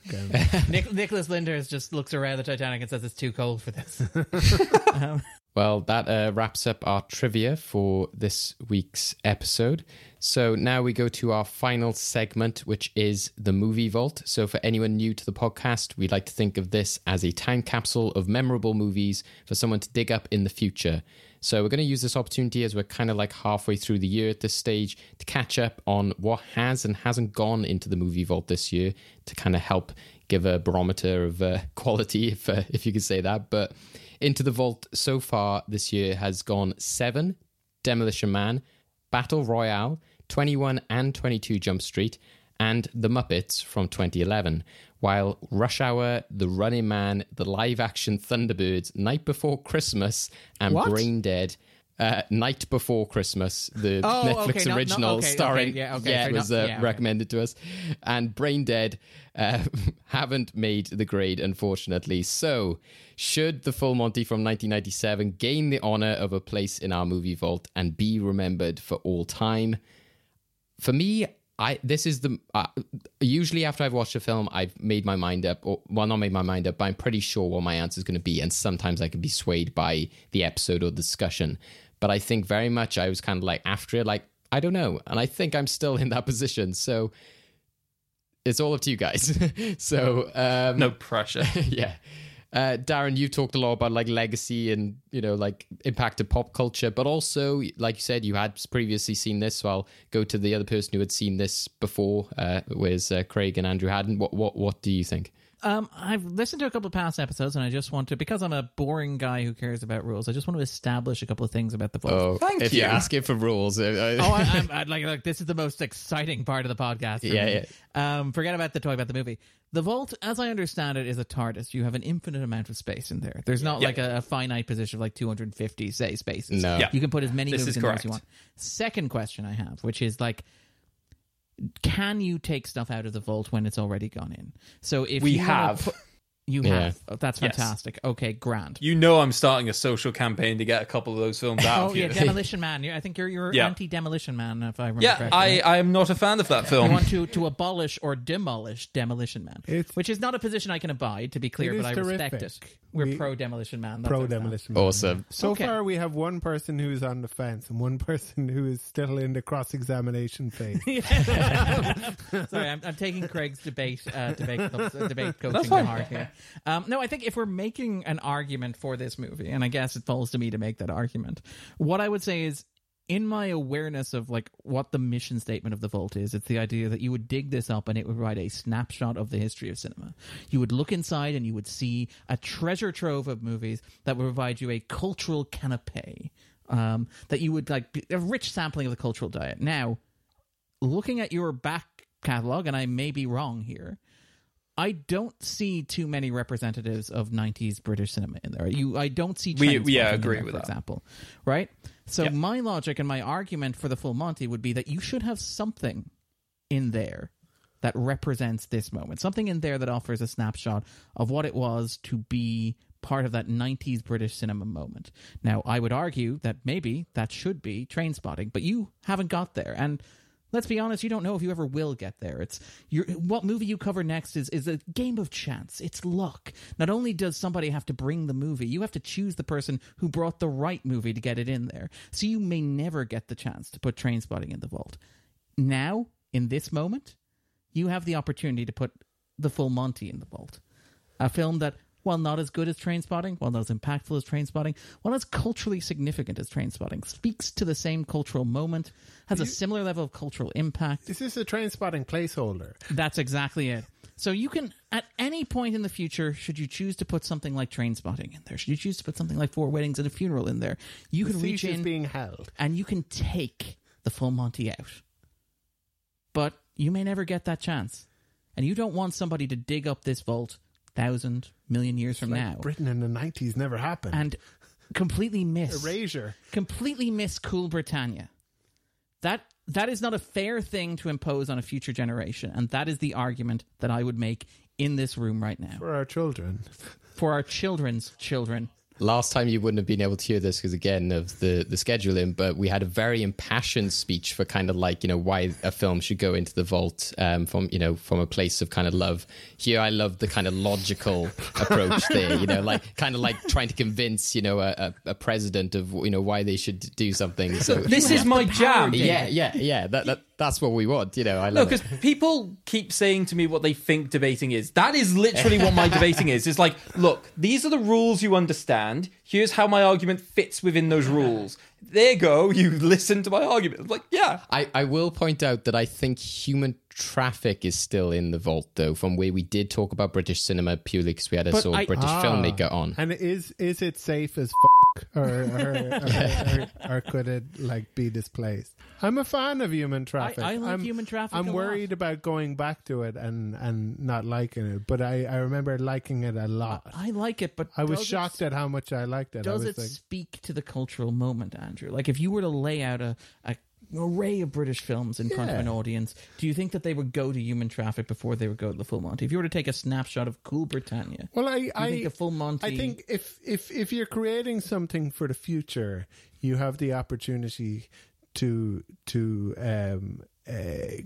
create an alternate history. You know, cultivate taste. Yeah, where you're saying your obligation is not to reflect history as it was, but history as it could be. Yeah. So you're working at the BBC archive, and you have like the like all of these old Spike Milligan shows, and Mr. Like, Blobby. I'm just going to throw these out, and then like they like we have Full Monty, for example, because it was rescued. Sorry, we have Monty Python because it was rescued, but we could have Human Traffic instead because it was put in a vault. Yeah, aside from the nuclear winter. Aside from Human Traffic, then Andrew. So, like I said, you came into this kind of more, not as impressed by the film. What do you think? Maybe even just on the context of the film itself, even outside of impact. Yeah, I think like briefly in terms of kind of the impact and the category of the movie, I think there's tons of movies that you could put in place of but none of them are here now. And that's a great story to tell to future generations. It's like there were lots of these like big UK movies kind of at this time, like, and even before that. Like, I would be more inclined, I think, to put Four Weddings in than this. I think if you save this for the future, there would be a complaint from our descendants that it's not good enough, and that they would feel our kind children will judge us. Yeah, they would be like, "What? You were really crazy for this one, weren't you?" You know, will the alien overlords that find the vault, will they judge us for not having Hugh Grant, but like deciding to go with Robert Carlyle is a superior choice. I'm just going to say it. I would say no. Get it out of the vault. Like don't. It isn't in the vault. No, but like Darren is like place it in. And said, like, Darren has kind of put it in there and said, let's just pretend it's there. It's okay. It's not hurting anybody. It's not taking up space. Let's take you can take it out later. It's not taking up space. You will never get another chance. Let's take it out now in case we forget. What I would say is I think there is something about Full Monty in comparison to Trainspotting insofar as I think a lot of people look at Trainspotting and think of it as, fantastic representation of British cinema for the time that talks to the people. What I think Full Monty is able to do, and I think justifies its place parallel to that in the movie vault, is I think it establishes a lot of norms that people build upon to create better films, right? So I think it tries to focus a lot on that sort of working class British charm, the relatability specifically between the characters in ways that I think other British films have been able to build upon. And I think we have honoured a lot of films in the past for being the basis to which a lot of better things have necessarily come. Obviously, with that in mind, we've obviously had to justify whether or not that film on its own also represents a lot of those factors. And I think we all agree that it doesn't represent the best, but there's a lot of debate about whether or not it represents those elements at all. I think more of us have said that there's a lot of grounding here which is actually quite valuable in and of itself that I think should be recognised, and I would personally advocate for it to go in the movie vault. Well, I think also that a lot of the conversation sometimes, again, comes down to like, well, this represents that, this did this for cinema, etc. And sometimes it is like, well, it did all this, but is it a good film as well? And I think that's where, as well, where Andrew's coming from and where I'm thinking of. Yeah, that's what I've literally said. It's a kind of like, it's a fine, mediocre movie, and is that good enough on its own? Can I push back on that? I know it's not a great movie, but it's a mediocre. No. Well, yeah, okay, yeah, I'll withdraw mediocre, but I think I don't think it's mediocre. No, I'll say yeah. I have added that to the record. It may not be stricken. It is now on the film canister. If it goes in the vault, it now has mediocre written on it. Yeah, it's in the mediocre section. Perhaps all on its own. Yeah, I would say, it's like I said with Rush Hour earlier, it's good, it's fine. It's like, so is that good enough? But I think, to be fair, I think that we've spoken about enough moments in this in which it does overcome that. I think that there is enough like things which we said, I didn't find this film all that funny, but there was that moment, or there was this performance, or there was at least that bit of representation, which I appreciated. So I will agree, I think, with Craig and Darren in the sense I think taking even out the cultural impact away, and I don't know, maybe the fear-mongering from Darren, they're like, well, maybe you'll never get this chance again. But I think that... I object to that characterization. I'm joking. I wish it's stricken from the record. No. I will add something to that later, however. I would say to Darren's point that I think even if a Train Spotting or For Wednesday Funeral was to go in, I do think that this can still stand alongside it to say, as I said earlier, it did start this chain of movies. Like I still can't believe it was nominated for an Oscar, and I think that there's a lot to say about what we were saying about like the steel workers aspect. And if you looked at something like Billy Elliot, would that represent that kind of like conversation and that cultural shift enough? Because maybe that film is a bit more dramatic. I think that this is more on the kind of drama comedy light story level enough that it represents kind of British comedy in quite a nice way, which Billy Elliot, I wouldn't say like, oh, well, that's a barrel of laughs, whereas this could be taken as a barrel of laughs. We'll have our chance to have battles of face-off very soon. But yeah, I think it's been argued quite well. Into the movie vault goes the full Monty. It's a fun time. It's not mediocre, I will say that. That doesn't go on the canister, Darren. And yeah, I think that it does represent quite a lot of like elements we've been talking about, but it does have quite a few key moments. It's not a perfect film, as we said, but again, as Craig said, that we've advocated for films again in the past that aren't perfect, which might have better stuff in there. And maybe the vault needs that. Maybe you need to watch some of the okay stuff to see the better stuff as well. We're in the endgame now. It's so annoying. Okay, endgame time. This is a game very simply called All Laid Bare.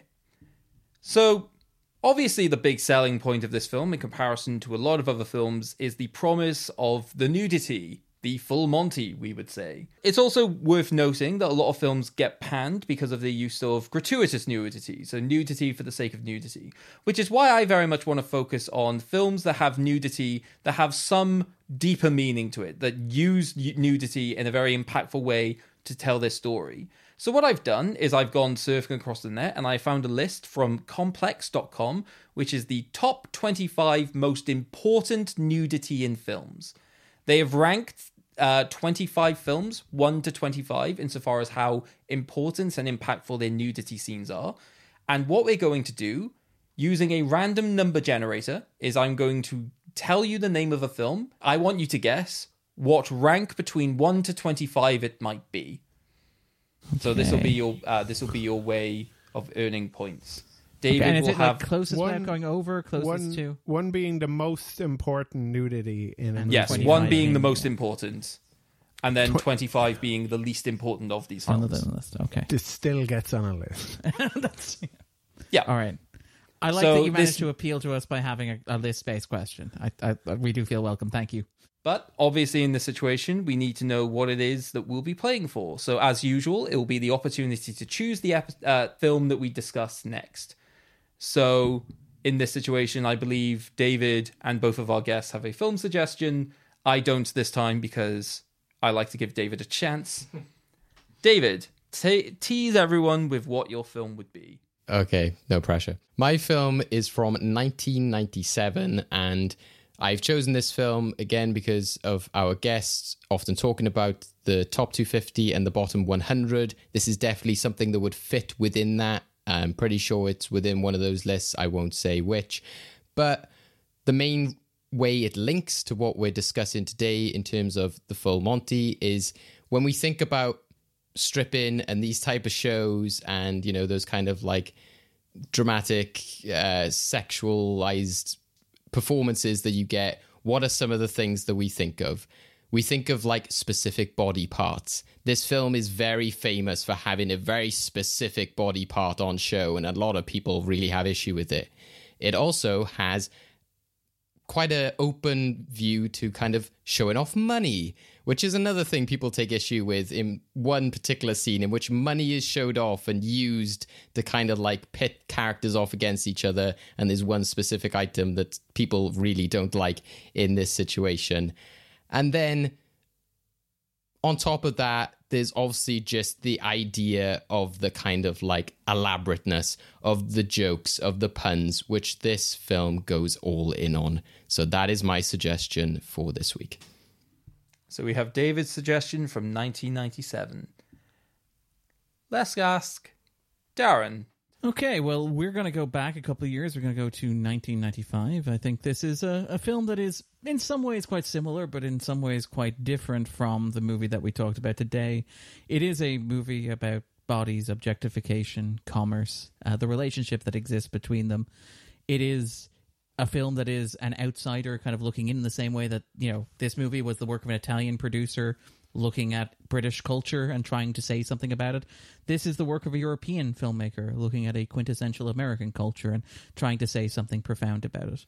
I think that, you know, it is a movie that maybe didn't arrive at the same rapturous praise that the Full Monty received, but I think has been reassessed in recent years. And, you know, if not considered a classic, is considered something of an underappreciated gem. I'm not going to say more about it, but I think it's very closely related to the movie that we've talked about today.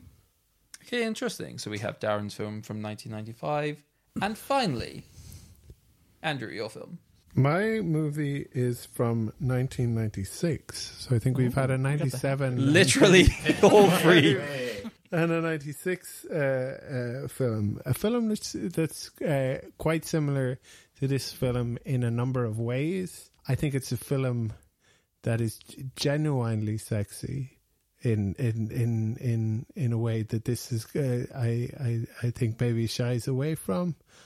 I think it's another film that's about a town whose industry is shutting down. It's a film about a male space being taken over by a woman. It also relates in terms of casting to the movie that we spoke about today.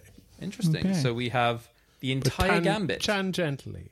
So, We have the entire gambit from 1995 to 1996 to 1997. I'm really intrigued if all of you have chosen the same film, but all but one of you have got the year wrong. Different release dates. Yeah. I did think Darren was talking about my movie. It was also a movie that wasn't maybe kind of as lauded as it should have been or has been since. Yeah. Okay, interesting. But obviously, before we get to know which of those films we discuss, we have to play the game. As usual, if you win, you get to choose either your own film or one of the films that have been presented in front of you, in case you either are interested by David's premise or if you feel sorry for your friend who you've beaten in the end game, which has happened a few times. Okay. So, we'll be doing 7 of these, so you won't get to see all 25. So your first film is Shortcuts. Okay. So trying to actually think of in terms of the nudity that it portrays, because it's a body, isn't it? I believe so. Yeah, it's a dead body. Okay. Am I going to go first and Andrew goes second? I guess. Yeah, I think what we'll do each round is we'll alternate who goes first, so you even chance. Avoid the Price is Right situation. Yeah. So I'll say 22. Okay, so you've gone for 22. Andrew, your guess? Is the asshole move in Price is Right rules to go 21 or 23? Because that's what I want to do. Andrew's out to win. I shouldn't explain the game theory because I think it will determine what your answer is. I admire it, Andrew. As somebody who just clarified the rules of the vault, I admire how you're approaching this. So, I'll just say 21. You said 22. Yeah? I said 22. Yeah. Okay. So the correct answer is 13. Good hustle, Andrew. Okay. So that is 1 point to Andrew. Good hustle. Thank you. That was my goal. Now I have to choose if I'm going to be as big an asshole to you as you were to me. Okay. Film number 2. You have Velvet Goldmine. Ooh. Ooh. Okay. 1998. 8, no? Or it's after Trainspotting anyway, isn't it? Yeah. I'm gonna say 12. Oh, very smart. You're going for 12? Okay. Very smart. And So I have Darren? to choose whether to go over or under. That's very well played. Oh. I'm gonna go with 13 then. Bear in mind, we've just had 13. Are you sure? Are you sure? That is his final answer. He said 13. This is Andrew's Price 14, I'm is still Right closer to. moment in which he goes, yes, do the wrong answer. No, but if I'm guessing, like, if it's guessing, it's closer to, if it's anything below 12. Yeah, I'd but say- you should realistically be trying to guess the correct Well, yeah. placement on the Though, list. I see his logic there. Andrew set the tone for this game. You automatically lose if you're stupid enough to pick one that's already been drawn. Okay. 14 then. Let's go 14. Okay, 14. I feel like he has to stick with 13. All right. So the correct answer is 10. Good hustle, Andrew. 2 to Andrew. Oh, I love if like him changing to 14 had like alternate. Like, it was like, oh. It would somehow there were 2 13s on this list. Yeah, exactly. Well, it It's tied. changes all the time. Yeah. It's like the 250. Yeah. It's like the alternate timeline 13 has entered. Eastern Promises. Oh. Ah. All right, I'm going first.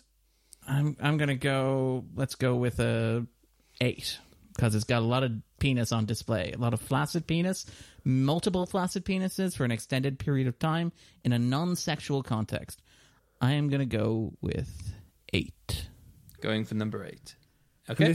This is the most important nudity. I was thinking this. I was like, it depends what they define as important, really. Yeah. Yeah, I think it's one of the things where if you want to know their logic, I would look out for the article. Yeah. Yeah, I'm trying to rank. So, like, Dead Body was what? 13? Dead Naked Body was 13. I'm like, so several flaccid penises has to be higher, right? I feel like with a listicle, it like they can't just say 25 instances of nudity.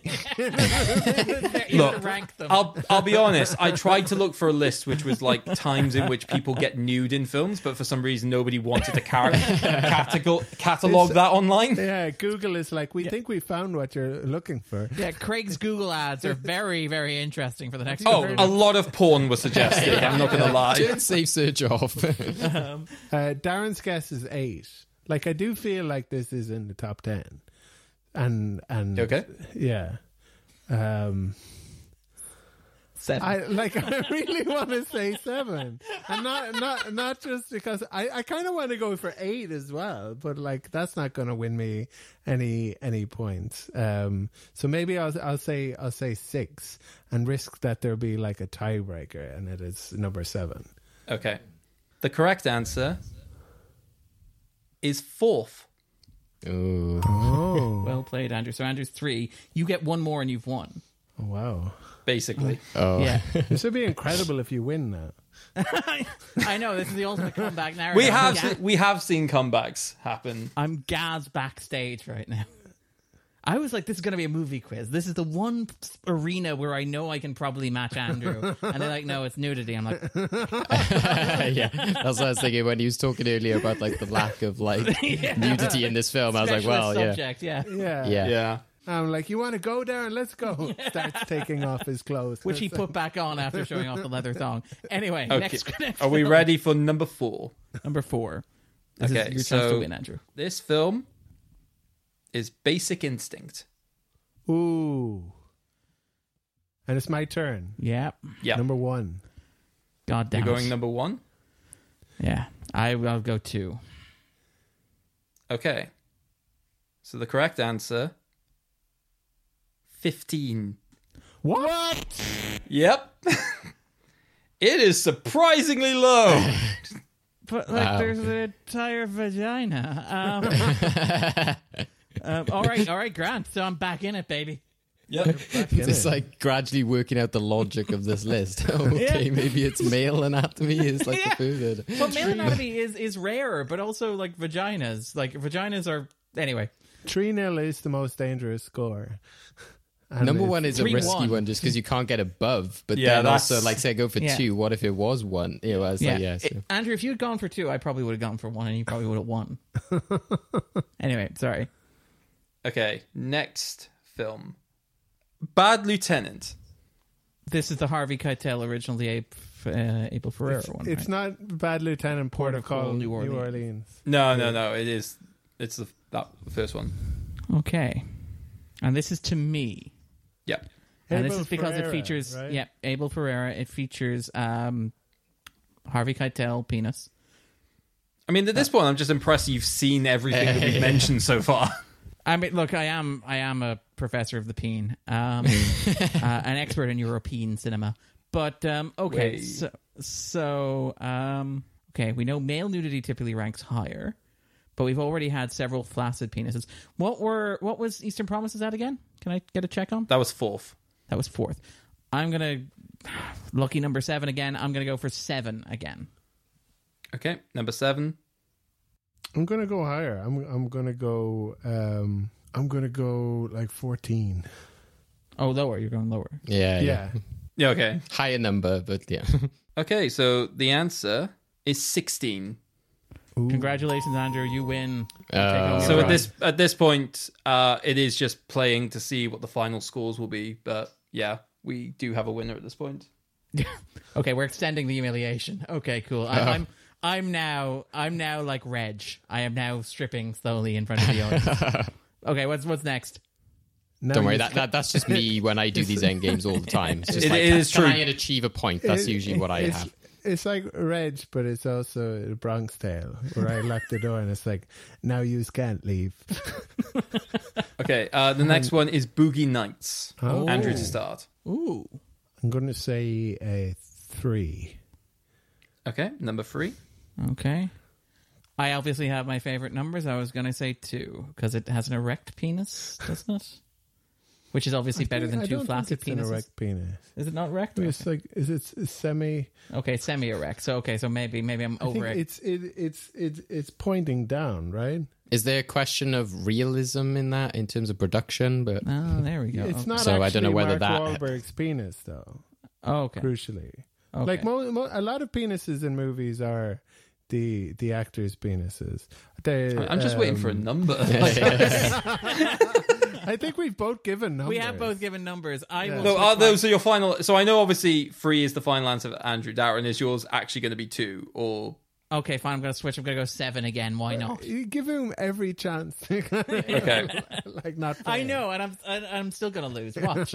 Anyway. The correct answer is 11. Okay. All right.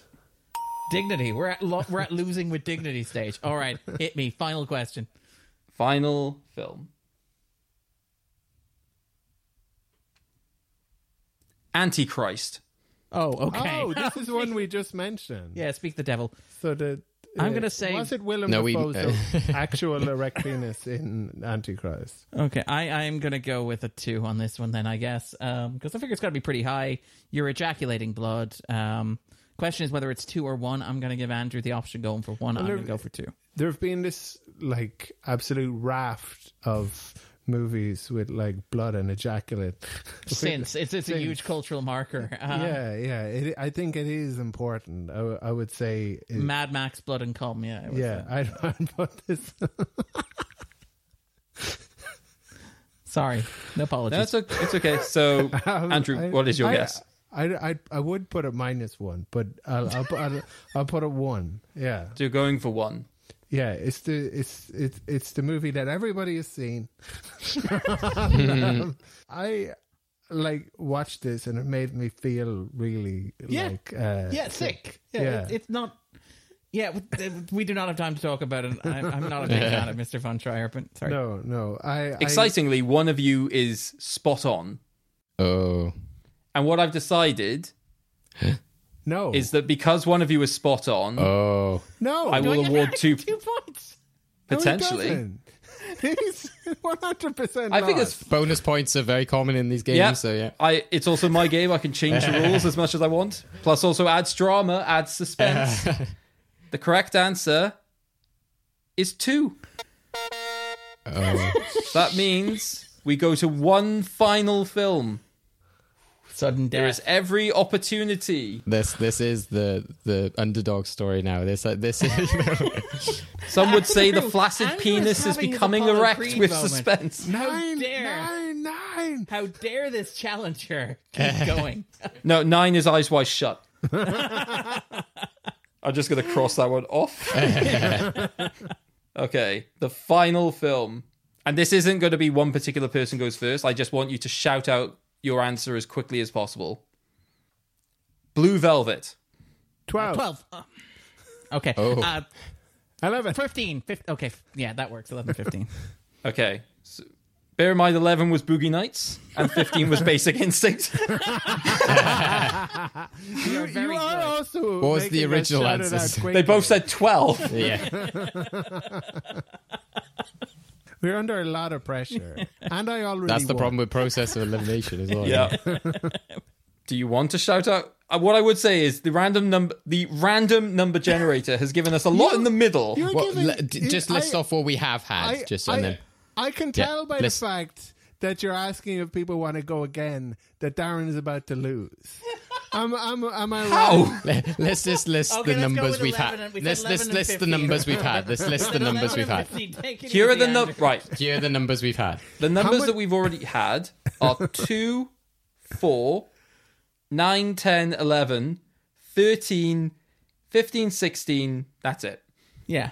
So I'm not happy with 15 then. I'll even, you're I'll more go down to likely to be 17. correct. Yeah.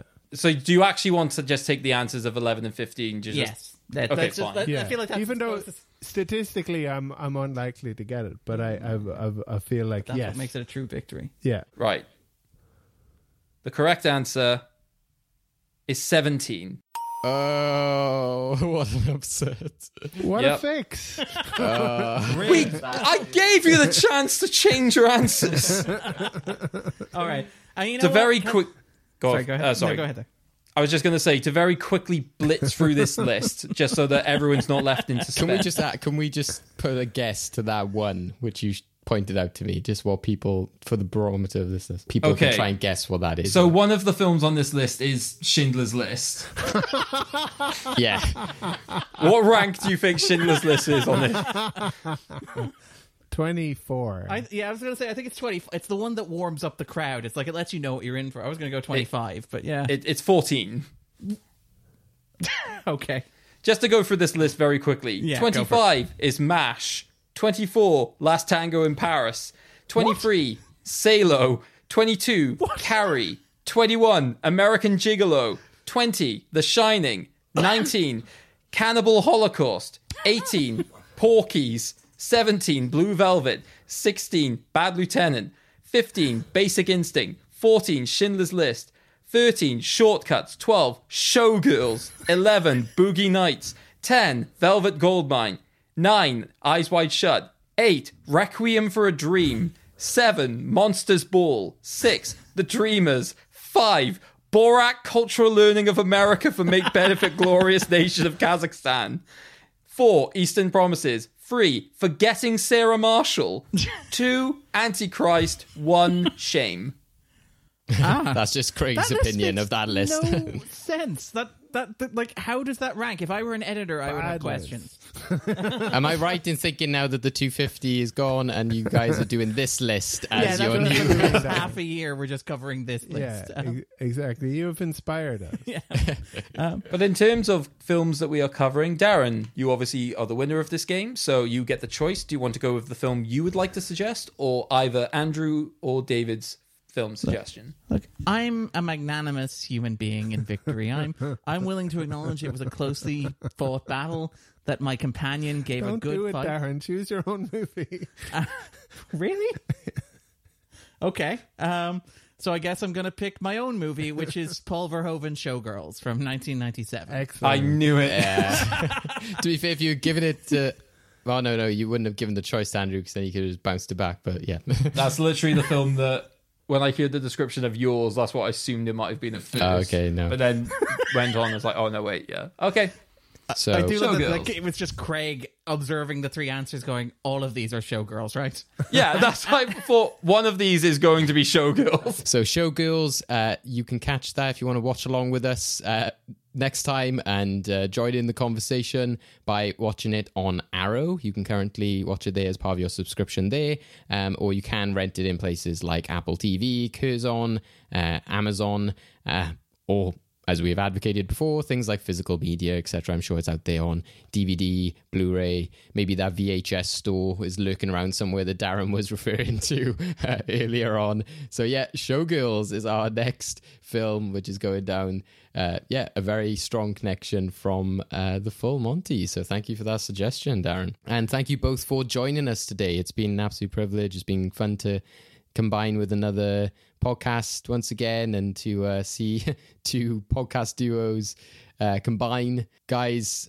please do tell the people at home, how can they listen to the 250 podcast? Where can they find you in terms of individual social medias or the social medias of the 250? Whichever one of you wants to. I'm not sure if one of you covers social media bits and one doesn't. Yeah. I do all the social media, but I don't know what our handle is. That's because you have the app installed and you don't need to check exactly. it. Yeah, we do. We're on Twitter at the 250. We're on Stitcher, on SoundCloud. We're on Linktree, wherever. And how is that spelled, by the way, at the 250? With actual letters. With actual letters. Like the 250. The English language. 250. But so we are, so you can find us there. We're on Stitcher, on SoundCloud, and iTunes, wherever good podcasts are found. If listeners want to pop over, we will probably be covering, it's a near certainty that Mission Impossible Dead Reckoning Part 1 will make the list. If it doesn't, in a week's time, we'll be back talking about either Christopher Nolan's Oppenheimer or Greta Gerwig's Barbie, or Boppenheimer. We'll figure out something around that. Or both. We should release both of those episodes we should not release both of those episodes in the same weekend. But yes, you can check us out, find us there. So yeah, that's where we're at, what we're up to. Awesome. Thank you, guys. Yeah, it's been really fun, a very fascinating conversation. We've gone through loads of stuff in terms of British cinema. We've even had a section dedicated to penises in cinema. And we've talked about some wild, crazy stuff. So yeah, thank you. It's been loads of fun. Craig, anything lastly from yourself? I feel like there's one thing that's just been missing from this episode. How did you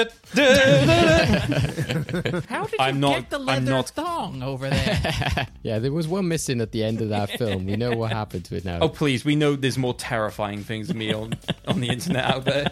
Hashtag Joan of Arc. Okay, so thank you guys for joining us. Join us next time as we'll be discussing Showgirls. And please do check out the 250. Thank you, everyone. Goodbye. Bye now. To keep up with the latest episodes of Well Good Movies, you can listen to us on all your usual podcast outlets, including Apple, Google, Spotify, YouTube, and more. Don't forget to follow us, subscribe, and rate us where you can to keep our podcast growing. You can follow us on Twitter, Facebook, and Instagram at Well Good Movies to keep up with the latest news and highlights from all our episodes, as well as tell us what movies you want to be discussed in the future. So what are you waiting for? Go check out the film we'll be discussing in next time's episode.